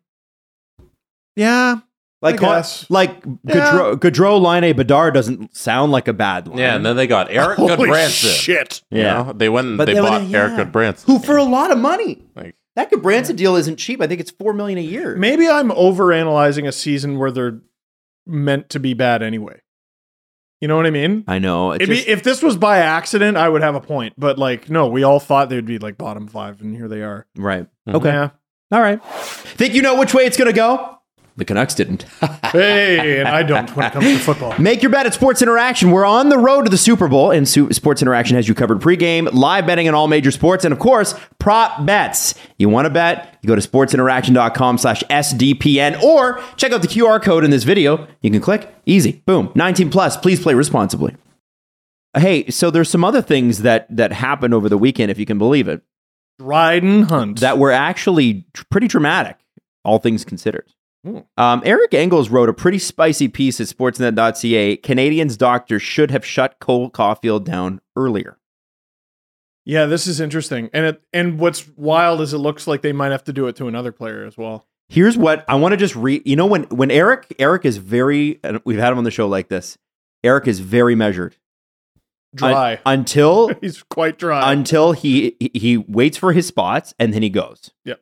And this one he went. Here, I'm going to read you these two paragraphs. Shortly after dropping this bombshell, as the team hit the ice for its morning skate in preparation, and the bombshell is that he'd missed the rest of the year with the shoulder surgery, for a game against the Toronto Maple Leafs, the Canadians clarified that Caulfield, who was a participant in Friday's practice, was playing with this injury for a while. And I'm assuming it's a separated shoulder that will require the surgery to fix it. The next sentence is great. Why their medical staff would allow him to do so in a season in which results have been stated as secondary to development is absolutely mind-boggling. See, he's been one of the best 5-on-5 offensive players in the NHL all year. So maybe they were like, well, can't be that wrong. But we can't figure out why Canadians' medical staff wouldn't have intervened sooner. Decisions like these were questionable in years past when Shea Weber and Carey Price were permitted to play through serious injuries. But they were also somewhat justifiable considering the circumstances, Stanley Cup and that sort of thing. But again, the Canadians aren't chasing anything other than more favorable draft positioning. And this is something that Eric insinuates in the rest of the piece. This is happening a lot. And at what point is Montreal going, okay, like yes, we want to win or whatever, but you've got Caulfield playing through a separated shoulder for what? This week. This week is when they make the decision to pull the shoot. And do you think he was playing through the injury because he wanted to make sure the contract was signed first? That's interesting. Like, is it? And I wonder this. In fairness to the Montreal medical staff, is he saying it's not bad? It's not bad. And I'm not saying his agent is saying this, but let's say his agent or somebody says, "Listen, it's not signed till it's signed. So you want to keep playing until it's signed, and then take your time." Yeah, it's really tough because you got to know stuff like that. And unless they just out and say it or some insider leaks it, you're just not going to know. Like, I wonder if Kent Hughes had some conversation like, listen, you playing through this is not going to affect the number. That's what I'm saying. Positively or negatively, we need to do what's best long term. I think generally speaking, and there are exceptions to the rule, but generally speaking, if you ask a hockey player if they're good to go, they will say yes. Yeah, and this is a situation in the piece where if this is the playoffs, Cole Caulfield can play. Yes. They say he can play another 10, 15, 20 games on this shoulder if he wants to. But we reached the point a lot earlier in this Montreal season where we know there's nothing on the line. So you don't need to push it to where he could get injured further. It reminds me a bit, and I said this in the LFR, it reminds me a bit of James Van Riemsdyk, the year the Leafs were, was it the Horacek year or the year they were trying to finish last? I think it was the 15-16 year where around this time of year, so like late January, they shut him down. Could he have played through that? I bet he could have. I mean, most players probably could play through what ails them. They just wouldn't be very good. But in the Leafs case, it didn't make any sense to shut him down. Players play through gruesome stuff all the time. Remember Evander Kane, I believe, when he was with the Winnipeg Jets? He was playing through, I think it was a shoulder issue, and the Jets were dicking him around. They were fighting and everything. And he said, you know what? I'm going to get the surgery. And so he goes and he gets the surgery, and then shortly after he's traded to Buffalo because Buffalo was willing to take that. This is what screws up LTIR, is we're willing to point out the convenient timing, and there's always convenient timing, but these players' bodies take such abuse. They're all playing through stuff, and at any moment they can activate and be like, okay, I'm just going to go rest it. And then they're on LTIR. But it's in the Montreal Canadiens' best interest to look at as many of their injured players as possible and be like, don't bother rehabbing, just do this properly. Yeah, go get the surgery. You don't need to force through for the next 20 games. Now, there's also the issue of teams prefer that you rehab injuries very often. Yes, because the surgery is usually the second best option. It's less invasive and this and that and that. Separated shoulder, I don't think you can do anything about, though. Yeah, I don't think that was Cole Caulfield's case, because I don't think playing NHL games is part of your rehab. So, and Josh Anderson apparently talked to him before that, because Josh had the same surgery. Yeah, and he said he's like his shoulder, his constructed surgery, that shoulder is stronger than the other one. Now, he said like it's his reconstructed shoulder is stronger than his other shoulder. Yes, that's what he said.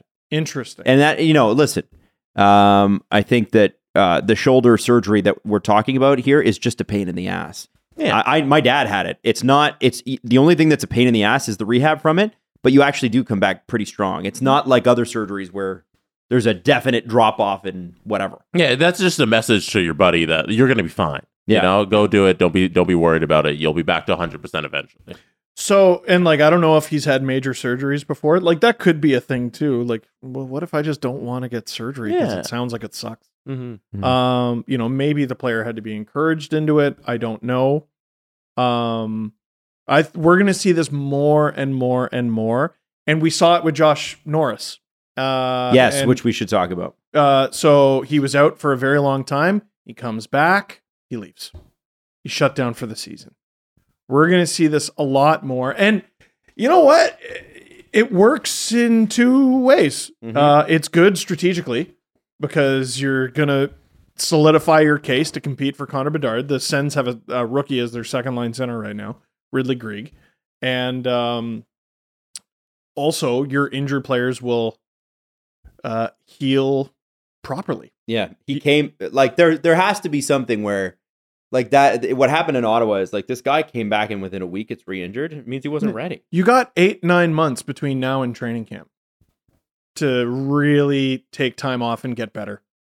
Dude, if you're not trying to make the playoffs, and I'm pretty sure Montreal and Ottawa have both come to that realization, it might not be our year, do it. Why not? I think you're going to see a ton of teams shut guys down heading into the All-Star break and coming out of the All-Star break. Because it's gonna be really hard to compete with Chicago because they know how to suck. And they're sucking the hardest. And there's gonna be teams. We had some tough conversations over the All-Star break, and we think it's best that we shut them down. You're gonna see that guaranteed. Oh yeah. Daryl Sutter. So first off, I just want to throw out there some other drama that happened over the weekend. Is a Tampa Bay Lightning fan threw their jersey on the ice. Yeah, it was in Calgary though. I know, but that's somebody trolling. Yeah, that wasn't real. Someone asked me about that during the stream, and I go, guaranteed, there's a TikTok somewhere of the guy doing it. Yeah, that's where I saw it. And then I saw it on the TikTok. It. Yeah, and I'm like, yeah. Okay, it's just being. Yeah, it's a fucking troll. Daryl Sutter. This is for a tweet from Eric Francis. Daryl Sutter can't bring himself to buy into the city's excitement over Jakob Pelletier's debut. Asked what he thought of the game, he asked, "What's his number?" and then grabbed the game sheet and read his stats. 21 years of age. He's got a long way to go. So I'm trying to find it for Jesse. The video of the quote is actually so much worse and just makes him seem like a complete jerk Right. Here, I can look it up. You keep going. Tell us why. I saw it on the Flames Nation, but it's basically like he seemed resentful he was even being asked About a rookie. about a player playing in his first game. Oh, Jesse found it. Go ahead and play it. Or he's in the middle of No, finding it's it. not. Sorry, Yeah. I jumped the gun. Give me a second. I jumped the gun. But he seemed resentful. He seemed dismissive to the reporter. He seemed dismissive to the idea that a player playing their first game is interesting at all. This is, and I'm going to point this out as many times as I can, because I'm not stupid. There are a number of people who the media will always be wrong no matter what, because they are anti-media and they've been fed anti-media stuff. That's their diet, and they just eat it up. So often, especially like sports journalism, dude. Sports journalists are out to get you. Are you sure? Are you sure? Wait till you deal with fucking Rick Westhead, right? Who is like a capital J journalist with a slant towards sports, right? Yeah. Your everyday beat reporters are so hard on the team. So often reporters just go, here's a softball.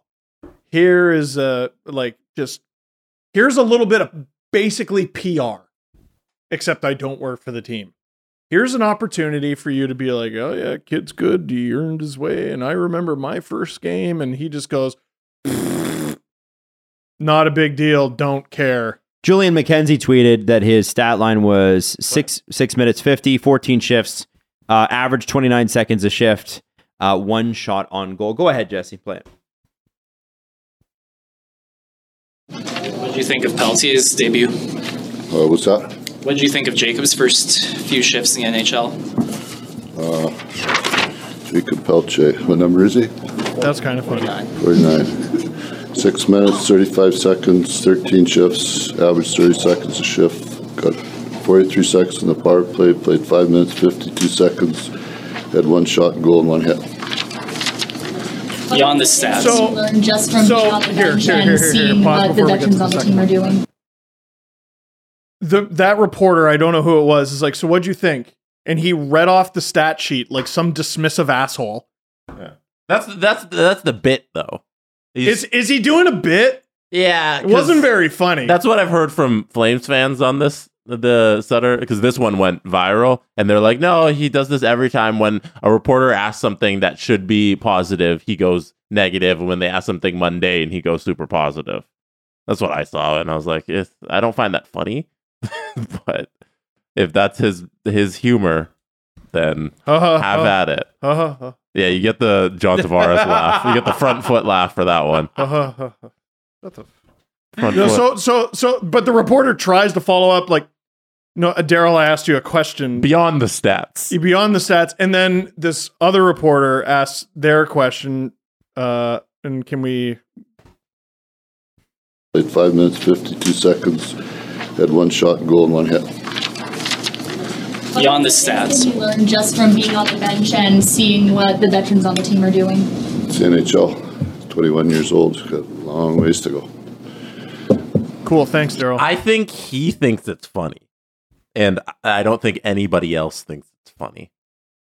You know... Does that make sense? I have a show that I used to like watching, and now I hate watch it. Sort of. It's called Yellowstone. Nah. It's the worst writing in television. But the characters are just so ridiculous, and I like cowboy shit. So I'm like, you know what? I'm going to watch some cowboy shit. And John Dutton is a ridiculous character because he is a television show character. He's fictional, you see. He can't talk to people in real life. No one could talk to someone in real life the way John Dutton talks to people. You'd be like, hey, asshole, why are you talking to me like that? Yeah. No one talks like that. Except this is what it would be like if John Dutton was a real person. You're not like charming and stoic. You just seem like an asshole. Yeah. Yeah. I mean, thanks, Daryl. The other thing trying is to do my that, job and give you softballs, but the other thing is the kid's 21, and you just say, you could say something along the lines of, listen, he's got a long way to go, but we're really excited about his promise. Played hard tonight. You could have given Super easy. Did a lot such with a a little. dismissive non-answer, and it would have been better. Like, Daryl, you don't have to do this. Stop parading him out. Especially a kid. That's the one thing. I think that's where people took exception and why it stood out is because it's his first game. You barely played him anyway. And it's and so you just sort of like you're just testing this guy out. Just say something neutral. Just be neutral. His own former players have referred to his pregame speeches as eulogies. Like, I mean, Oh, really? But he's been to the Stanley Cup final a bunch of times. He's won the cup a couple times. Can't tell him shit, I guess. Like, I don't know. I wonder if Sutter has anything to do with Matt Tkachuk and Gaudreau not wanting to be there. Oh, you think? I wonder about that. Although they had the best years of their career with him. Yeah. What if I hate my boss? Well, if you have the option, which they did, Yeah. what if I could make more money and not work for the guy I hate? Yeah. I don't have to put up with this. Yeah. Somebody who could just give me a thumbs up when I do a good job. Milk the Daryl Sutter cow and go make $10 million somewhere else? Okay. Seems like a good career path. Yeah. Well, I don't know if your head coach is helping with your locker room at that point. This has nothing to do with whether or not he's a good or a bad coach. I just, like, you don't need to speak to people like that. No. What's your problem? No. This isn't how we do things like, I guess this worked in a bygone era, but not anymore. Like, stop thinking to all the features where, like, oh, he appreciates that farming life. Like, no, man, he's been in the National Hockey League for the better part of, like, 35 years as a player and coach. He knows he's had to speak to people as part of his employment for decades and decades. You don't have to speak to people like this. No. What a jerk. Completely He just comes across as a jerk. Right. And I'm sure he's not a bad... There's a just difference between a needless. bad person and a jerk. It's I don't think needless. he's a bad person, but he's being a jerk. It's needless. It's That's all I'm saying. needless. It's needless. There's no Why point. are you being a jerk? Okay, so that's some of the other drama, but there's other drama, guys. You may have missed that Bruce Cassidy called out Jack Eichel. Did you miss that? Sure did. Jack just hasn't been the same driving force for us that he was at the start of the year at both ends of the ice. The expectations are not being met from Jack. He needs to be better for us, especially as we're down a few guys that create offense for us. He needs to be one of the drivers. In his last 3 games, he has an assist and a -4 rating. That is bad. That is bad. Sure. He has 15 goals, 34 points on 33 games this year. But that is, I take that quote out of Vegas and put that in Toronto. It's explosive. How about Austin Matthews? Put it in Buffalo. There would be Buffalo. conversations on the Fan 590 right now. Austin is definitely not going to sign after a quote like that. Yep. Sportsnet 590, the Fan. Sorry, excuse me. The longest radio name in history. CJC. Get it right. Yeah. But that's what would happen. Yeah. And TSN 1052. Let's not forget about that. Overdrive. Oh, boo. Sponsored by But Pinty's. like, and I guess Jack signed to a long-term deal and nobody wants to leave Vegas. So that's great. Yeah. But I look at this and I think, man, that's a pretty searing indictment on your best player. It's a challenge. It's a challenge to his top guy, and why not? I mean, you're making... We've had this conversation with the Leafs players a few times. You're making world beater money. Yeah, well, it's not working out because of this and that and that. I don't care, actually. You're making world beater money. If it's 2 digits, there's something about when it goes from no nights off, 9 to a 10. Not only no nights off, you are expected to be the best player on the ice every time you're out there. No right. golden nights. Woo! Hey, no sleep in Vegas. I don't know why that took me so long. There's a difference too. But it's like why they price things at $9.99 instead of $10. There's a human thing with that. Because $9.99, I can afford that. $10.00, I go, what am I made of money? I can't have 3 guys on my team making that kind of money. No team has ever done that. 9.95. Yeah. Look at this budget team. So wow. I am the GM of the year. Runner up because Lou won it again. But I am the runner up. I am the second best. Do you think Lou just intimidates people into winning the GM of the year? Do you just calls them and goes, They don't have to. No, it's who votes on it? Is GM voted by GMs? Who votes on? I know they vote for Vez now. Weirdly, right? I think it is the GM. Is GM? Yeah. Yeah. The award, which is chosen by the general managers and a panel of executives and media, is held after the second round of the playoffs, which I think is bullshit. That should be held after it should be either held after the regular season or after the finals. So we're including the playoffs or we're not including the playoffs. No, only one round of the playoffs. That's so dumb. You can't do that. Or is it 2 rounds or 1 round? It's one after the second round. That's stupid. That's 2 rounds.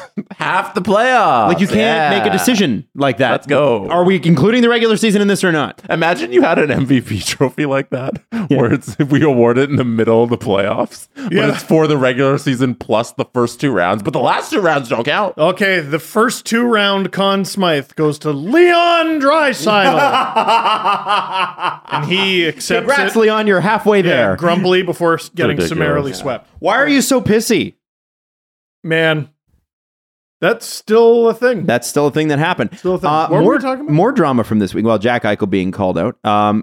More drama from this weekend. They need Shea Theodore to come back because he's one of those guys who creates offense for them, and he's on my fantasy team. Come back, Shea. More drama from this weekend. The Blackhawks. Have you seen this? I don't know. Looking like a bunch of fools. They better make some trades soon. The Blackhawks have a ton of pressure on them to make a trade. Do you know why? They're winning. That's right. They are 6-1-0 in their last 7 games and Are squarely they really out of the Bedard sweepstakes as of now. Wow. As of this recording. No, they're not out. That one loss in those 7 must have been that crazy one where they got handled by Seattle. The Chicago Blackhawks are currently 2 points out of 30 seconds. Out. You know what, though? You know what? So, yeah, they're 2 points out of dead last, but they were in dead last by like 8 or 10. Yes, but they're pretty going to get recent. back Can there. I just blow it out of proportion for a second, They're guys? getting back there. They're fine. They lost their last game. Yeah, see? They're doing it right. They're back on track. Columbus won. What a bunch of idiots. I hope my God. Montreal needs to start sucking harder. They got to get bad. Yeah, Get bad. I want Montreal to get that Bedard pick. That'd be nice. You're starting to see teams really settle in. The Coyotes won yesterday, bunch of idiots. But the Ducks have continued to be depressing. The Sharks are really sinking into their role of being bums. But they better move Carlson now. Like, move him. Or Meyer to the Leafs. And they were trying for a third to really send a message. Not only are they asking for you to take all of Carlson's salary, but apparently a first round or potentially 2 for him. No. The rumor was 3. First rounders? Yeah, you're out of your mind. You're out of your mind. You want me to? So he makes, I wouldn't even give you 1. It's 11.5, right? Yeah, 11.5 mil for like a permanently injured player, basically. Who's having a good year after a couple of okay ones. No, he's having a legendary offensive year. Yeah. But first of all, you're a good team. Do you need a guy to run your power play? No. I mean, probably not. Good teams don't need that. This is the Tyson Berry lesson that we learned. But also, at the drop of a hat, you're not going to see him for the next year. I don't know if he can. That's mean. It's true. It's not wrong. That's mean. It's true. It's mean. True. It's mean. It's true. Don't say that about D'Artagnan. Don't you dare. Whoa, hey, because of the facial hair? Yeah, that's right. Yeah, I always thought he looked like a musketeer. And it's in a good way. I love the Musketeers. It's a thing where, I mean, obviously your first ask is going to be a little bit bananas because you always have to give in negotiations them something to say no to. But that is wild. Yeah, dude, I'm not giving you 3 firsts. You're retaining money. I'm also sending you money. Like, what are you talking about? 11.5?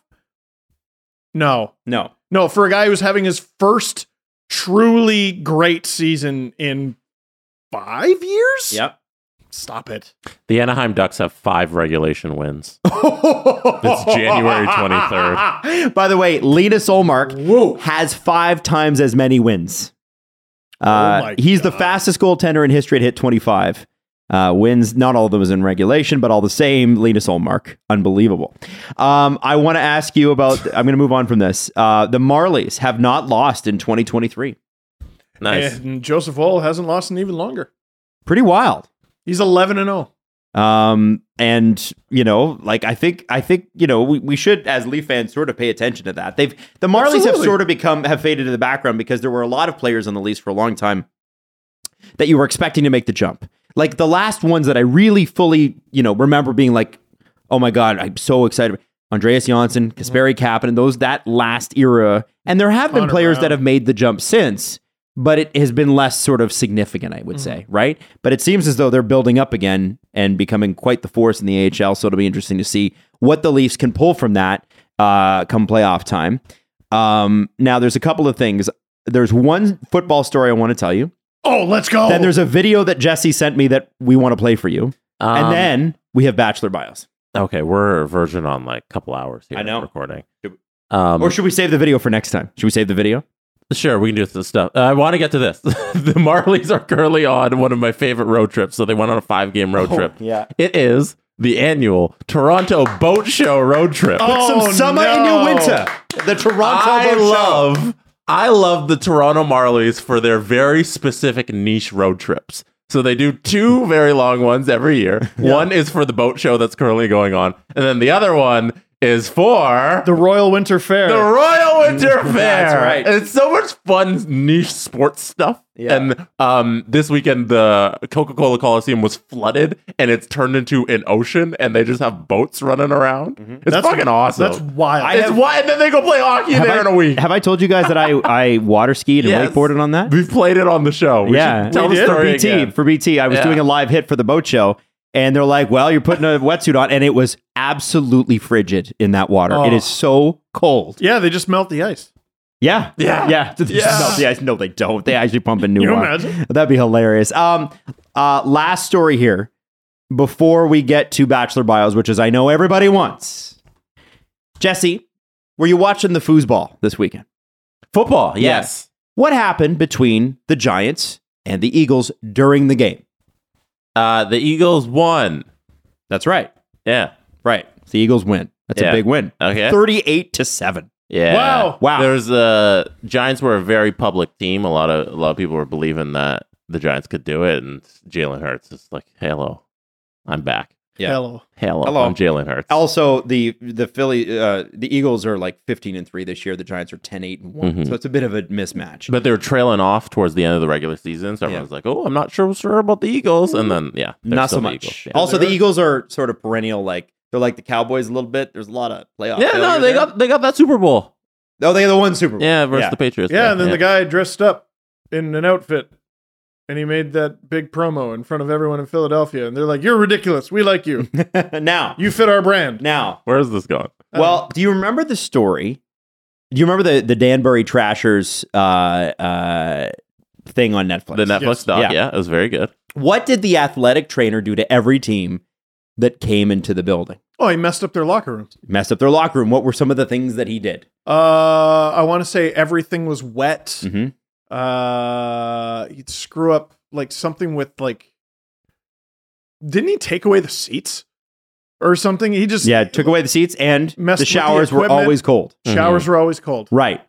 So I just thought you'd find it interesting that the New York Giants went to Philadelphia and the hotel they happened to stay at reportedly had no running water.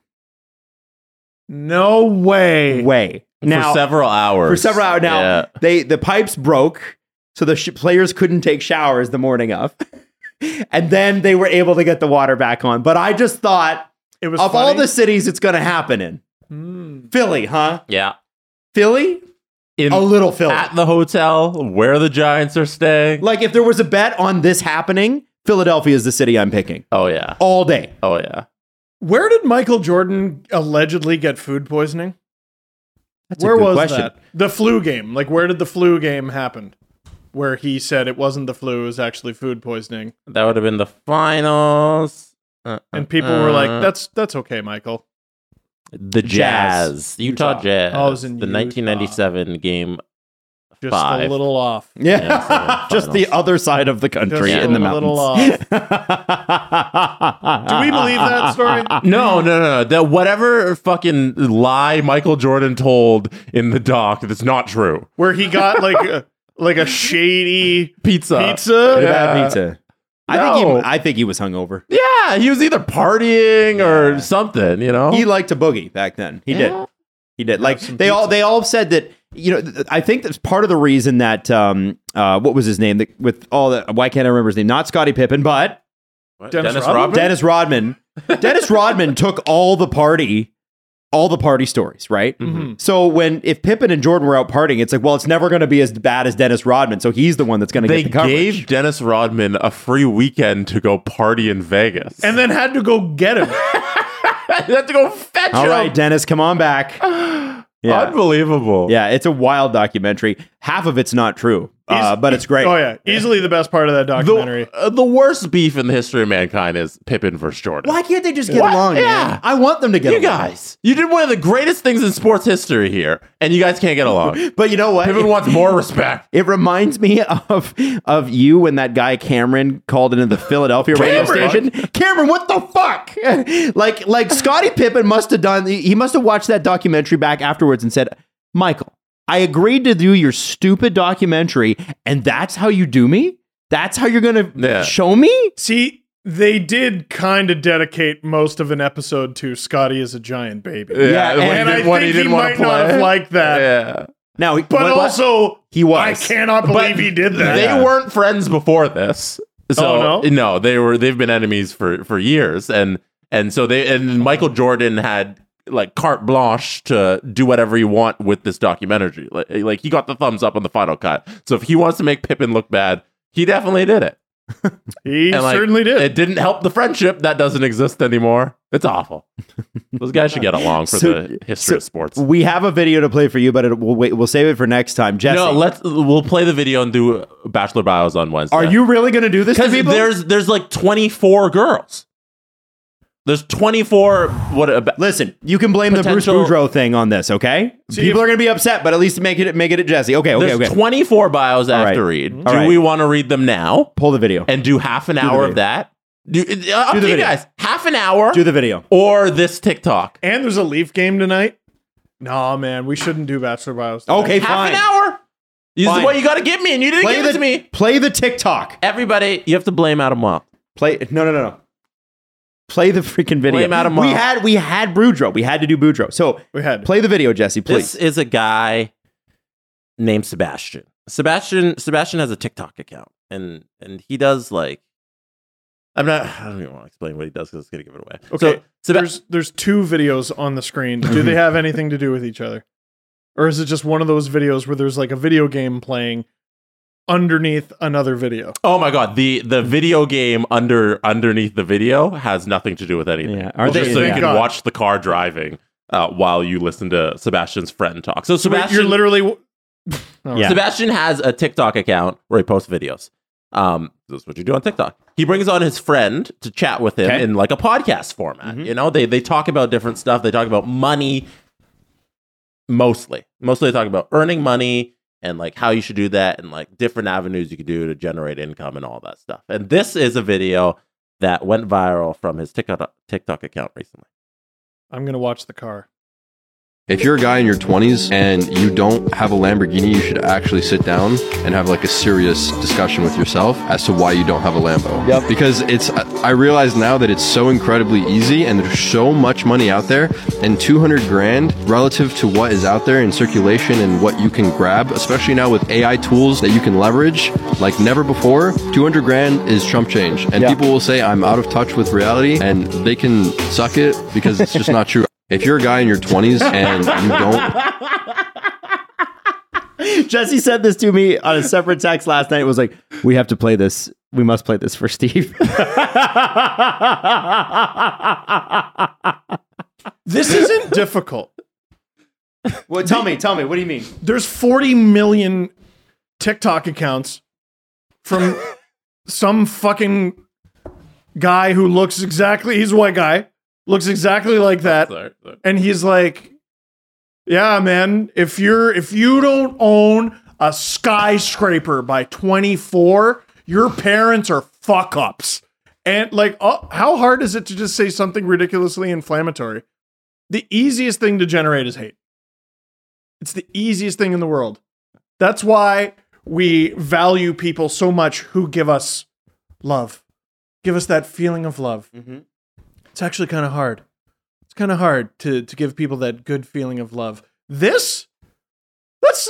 know how much easier my job would be if I just got on camera every show and just screamed that your team was bullshit? Who are the Leafs playing tonight? Islanders? Yeah. Fuck them. Beauvillier bum.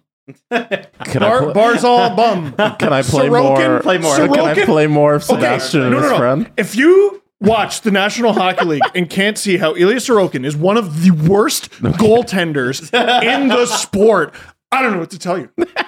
That's good. 30 million views. That's good shit. 30 million views. It's not difficult to be an asshole. Yeah. It's not Or a difficult- contrarian with or a nothing to back it up. contrarian. Or just By the way, he's like, with the AI tools you can leverage, name them, a-hole. Also, no. and like he might. So I'm talking about it as like you could just be a con man. Do you believe that he actually believes this? Yeah, maybe. There's plenty of stupid people who just sort of listen, man. If you have the right confidence and parents, you can luck into a Lamborghini. Bet the farm this dude's parents are rich. Oh, 100%. So this is more of Sebastian and his friend. I don't know his friend's name. They don't like tag them or say anything about who the people are. So this is Sebastian and his friend talking about more about Sebastian's life. How old are you? 22. And how much did you make last week? Last week was like 100K profit. How much are you going to make this month? Probably $500,000, maybe a little more. Profit? Yeah, profit. It's fucked. I accept that. I accept that amount of money is fucked. But it's like, it's weird because even at that level, dude, we have so much more in the tank. That video is just about how much money you have. He also just How did you get it? he also just maybe isn't have that money. He's also wearing a Lamborghini hat. No, that's a Porsche hat. Oh, That's sorry, a a Porsche hat. Yeah. Whatever. All right, next Some one. dick waving car. Oh, that's the same. Gives Honestly, a the fuck. first thing I people know need to cars do are is they your need to thing. accept that they're not on the right path, like you said. I was pissed when I saw young people that had stuff I didn't have, and I failed to accept that playing video games and doing all the things that I've mentioned a million times it's not putting you on the right track. It's not real life. And so first off, you have to accept that you're not on the right track in life. Even we weren't on the right track. You worked at Taco Bell at one point.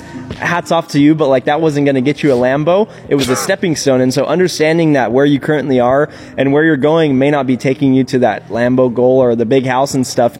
Honestly, the first thing I just told you now that I got the wire, but I was just like, whoa, this is crazy. It's a very I feel like you're sitting on a throne on top of the mountain. Like you have power, but you also have like some sort of peace, and it's like a feeling of accomplishment and a feeling of like wow. You're like looking down on like the city and you're like, damn, like that's crazy. Damn, man, that's so fucking profound. I just told you now that I got... That's so fucking profound. It's like, damn, man. And I was like, fucking wow. This dime a dozen horse shit.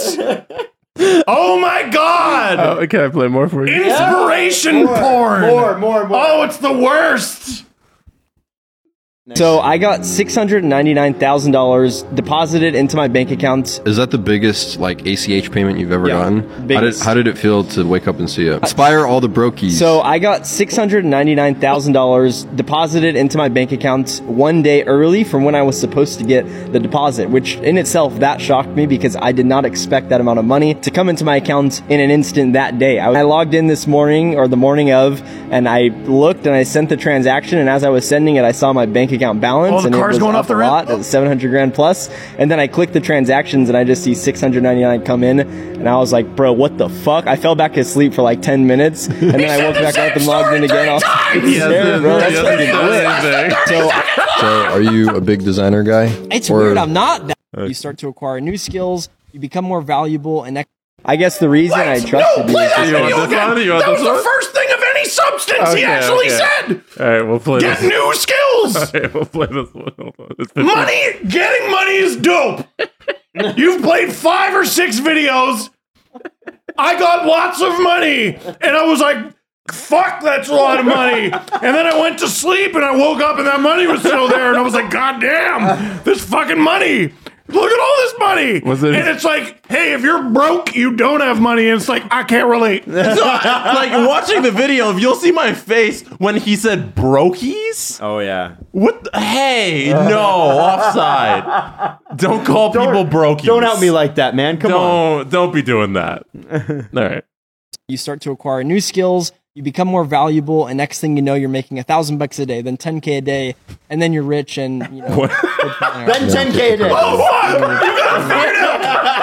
You gotta figure it out. This is how you do it. This is how you do it. This is the path to success. This is how you do it. What's the key? Skills. You learn to code, do laundry, and fuck yourself, and you'll be going from 1,000 a day to 10,000 a day to $1 billion a day, and then Elon Musk is cleaning your toilet. What the fuck is this? Oh, Steve, this is the path to success. The path to success is make a lot of money.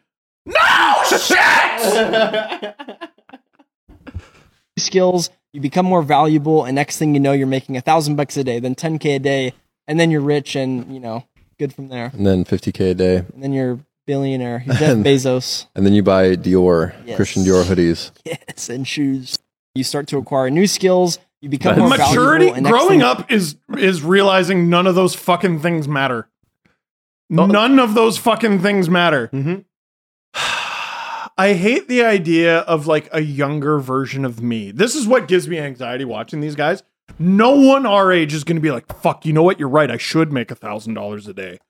Like, I picture a younger version of me thinking that these guys might have a point. This is just Liver King with money. Yeah. Mm-hmm. Like, what You the get worried. fuck? Yeah. What is the illusion? Jesus Christ. Oh yeah, these guys crack the code and they're going to tell you how to do it. Just like the last guy, huh? But they're not. Just like the last guy. They're not saying anything. If you snort my fucking vitamins, you're going to look like a rhinoceros too. No, you're not. He does $12,000 of steroids a month and he still got to be famous. Yeah, and he's still famous now. He's still famous. Like, it's not like he stopped doing the steroids. He's more famous. I'd never heard of him until he got out. I had. Be like, what's up, animals? Or whatever it was. Monsters or whatever he calls it. I guess the reason I trusted you is just because I know 150 or whatever the dollar amount was. It's like in the grand scheme of things, it wasn't going to change my life. It's just 150 grand. I just spent that on a car. And so that wasn't like a crazy big deal, but also like I just trusted you. And I know we had made a whole lot more. And so I guess, yeah, I could have been super pushy, but I don't really believe in that. I would rather work with friends that I can trust to be very confident. It starts in the middle and goes nowhere. Yeah. That's the thing. It just spins in a circle. Here's what I can tell you for sure. People that make that kind of money ain't got time to do a podcast. That is crazy. Like I hate so much that I fell for this bullshit hook, line, and sinker. What do you mean? This is rage porn. Oh yeah, 150 grand wouldn't change my life. That quote is designed. It is handcrafted to get people who can't afford cabbage at the grocery store right now to go, what the fuck are you talking about? 150 grand. Yeah, that would change 99.9% of what? Sorry. What? Oh, here we go. What? This is the ultimate place to get to is what are they selling? Yes, that's always my question. All these people are genuinely not rich. They're selling something else so that they can try and make a buck off of scamming people. Yeah. So what's his thing? So I went to his bio and he sells drop shipping courses. That is the new thing, right? Drop shipping. Yeah. So you set up like a Shopify shop and you drop ship cheap products. From right, overseas. but he would make a cut of that, wouldn't he? Oh, what? I think he just sells like the courses so you on can how set to up do it. Your own. Yeah, that's what he's selling. There are people making money at that. I mean, good for you. And I'm not saying that this is a scam, but they are. When those things happen, they are always selling something for sure. They're both named Sebastian. Both the guys. That is the least surprising thing you've told me about these two. Sebastian G and Sebastian E. Access course here. Adam, you How would much know. course cost? Oh, they gotta enter information to find out. I bet you do. I'm not doing that. You would know the answer. I typed in scam pants company. I can't find it. What's the name of the company that was just a pyramid scheme with pants? And there was a Netflix documentary. What? And they had the yoga pants that were cheap and they ripped. And it was a pyramid scheme. Oh, I don't know. I don't know if I've seen that one. Type in pyramid scheme yoga pants. That comes up. Does it? Lulu Rose? Lulu LuLaRoe. $1 billion pyramid scheme. I'd never heard of this. Okay. Yeah, I need the LuLaRoe documentary of this. This is just LuLaRoe for dudes.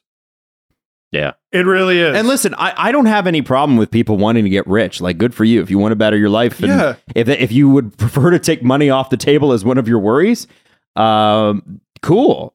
It's just sometimes the podcasts that are happening, and I can understand why people make so much fun of podcasts. Like, every a-hole has a podcast. and it's so, like, right now, the way to grab people, and this is what they teach you in radio too, is grab them with a hook headline. The hook headline in that original video is what? What does he say that gets you going? Just get money. I'm Sebastian. What was the original thing? I don't know. If you're a guy in your 20s and you don't have a Lambo, you need to sit down and have a think. Just punch basically. Punch yourself. Like, think that is if you're a guy in your 20s and you don't, if you're a guy in your 20s and you don't have a Lamborghini, you should actually sit down and have like a serious discussion with yourself as to why you don't have a Lambo. Yep. Because if you're a guy in your 20s and you don't have a Lambo, you should sit down and have a serious discussion with yourself as to why you don't have a Lambo. He said, here's a tweet from him. Stop being so lazy and watch the rest of my content and learn something. I know 18-year-olds that came from poor families that make $200K a month.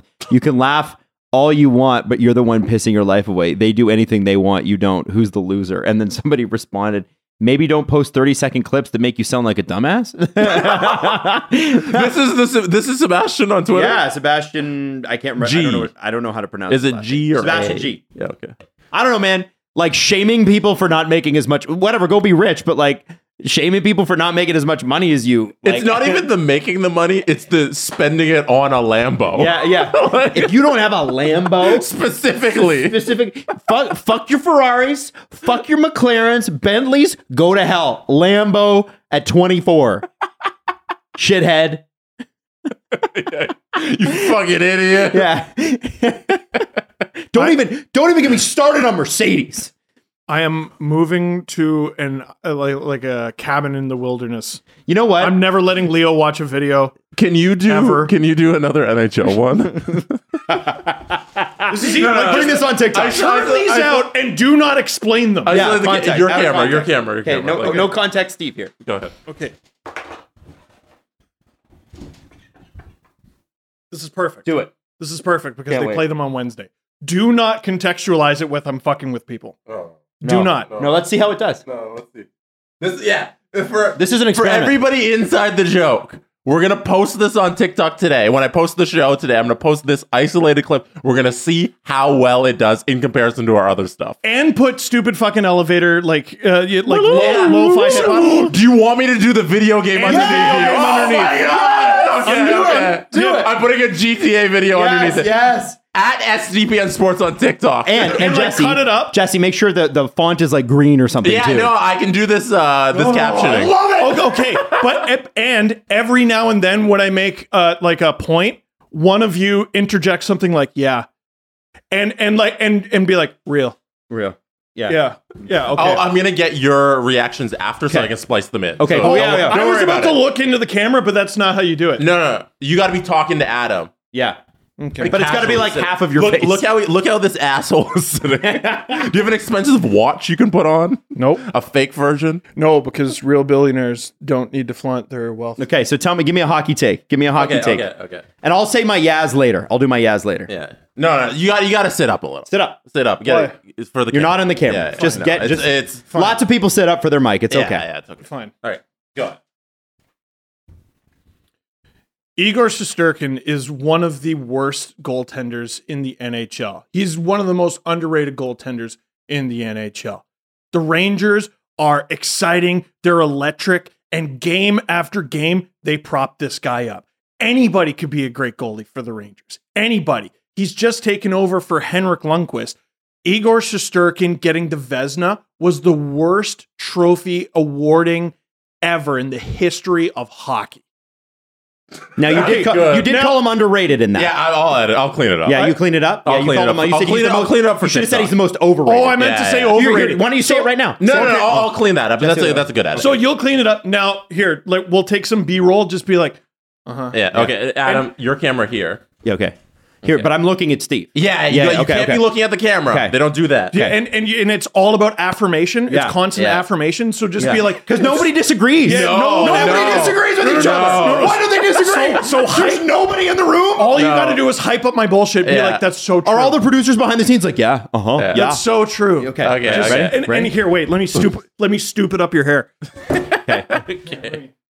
All right. There we go. Okay. No, it's too much of a bit. Oh. We need this to pass. You know what? You're right. It has to pass. That's why the sitting back thing didn't work. Okay. Yeah. Okay. Anytime. Yeah. Well. No, too long. Too long and too skeptical. Yeah, no. Okay. Just give me an affirmative. Okay. That's so true. So true. Yeah. Yeah. I know. Right? Seriously. And you be nod guy. No, it's all good. No, you're not going to get involved. Oh, Can I add one more line, Jesse? Yeah. Can I add one more line? Sure. Okay. Sure. And another thing, if Madison Square Garden was truly a great sports complex, it would only need one floor. That's too smart. I'm not putting that. No, it's too funny. That's too smart. It's too funny? No, all right. It's got to be brain dead. It's got to be stupid. All right, Jesse, you got to get one cameo. And you know what I fucked up? That I didn't do that all these guys do? Yeah. Is I was saying it like angry. No, you got to be like smiling like a complete shithead. No, not always. Not always. That's just those guys. There's That's a ton true. of like real estate podcasts that are mad. Why are you so mad about the real estate, guys? No, they have two brands. There's the aloof shithead and the fake stoic. Right. So fake stoic's annoying. man. Fake stoic. what I'm saying so deep.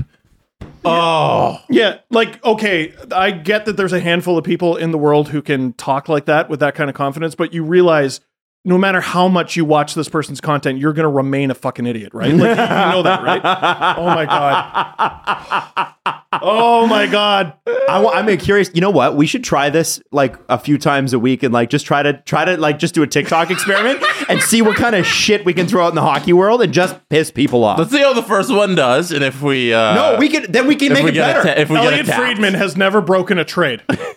Like it's just, that's good. I like that. Anyway, listen. So Bachelor Bios for sure Wednesday. If you leave me time in the show. All right. Wednesday. Dryden Hunt cleared waivers. Good. To be fair, we did 20 minutes on this. So yeah. See, I told you. I need 30. I need 30 for the bios. I'm making 30-minute. It's going to be in there. Thank I'm you. glad we did a long show today because we needed one. And I'm loved this. And we'll try our TikTok experiment and see how it goes. All right. Okay? So the word of advice for everybody out there. This is what you need to take away from today. If you're a guy in your 20s and you don't have a Lamborghini, you should actually sit down and have like a serious discussion with yourself as to why you don't have a Lambo. Yep. Because I realize now that it's so incredibly easy and there's so much money out there, and 200 grand relative to what is out there in circulation and what you can grab, especially now with AI tools that you can leverage like never before. 200 grand is chump change. And people will say I'm out of touch with reality, and they can suck it because it's just not true. See how If he you're a guy- pre-argues? Yeah. He pre-argues. So, okay, aloof dumbass releases an aloof dumbass video, and then people go, well, legitimate criticism, and then his army of aloof dumbasses, who he is convinced are smart and very aren't, just bombard you with clown and crying laughing emojis.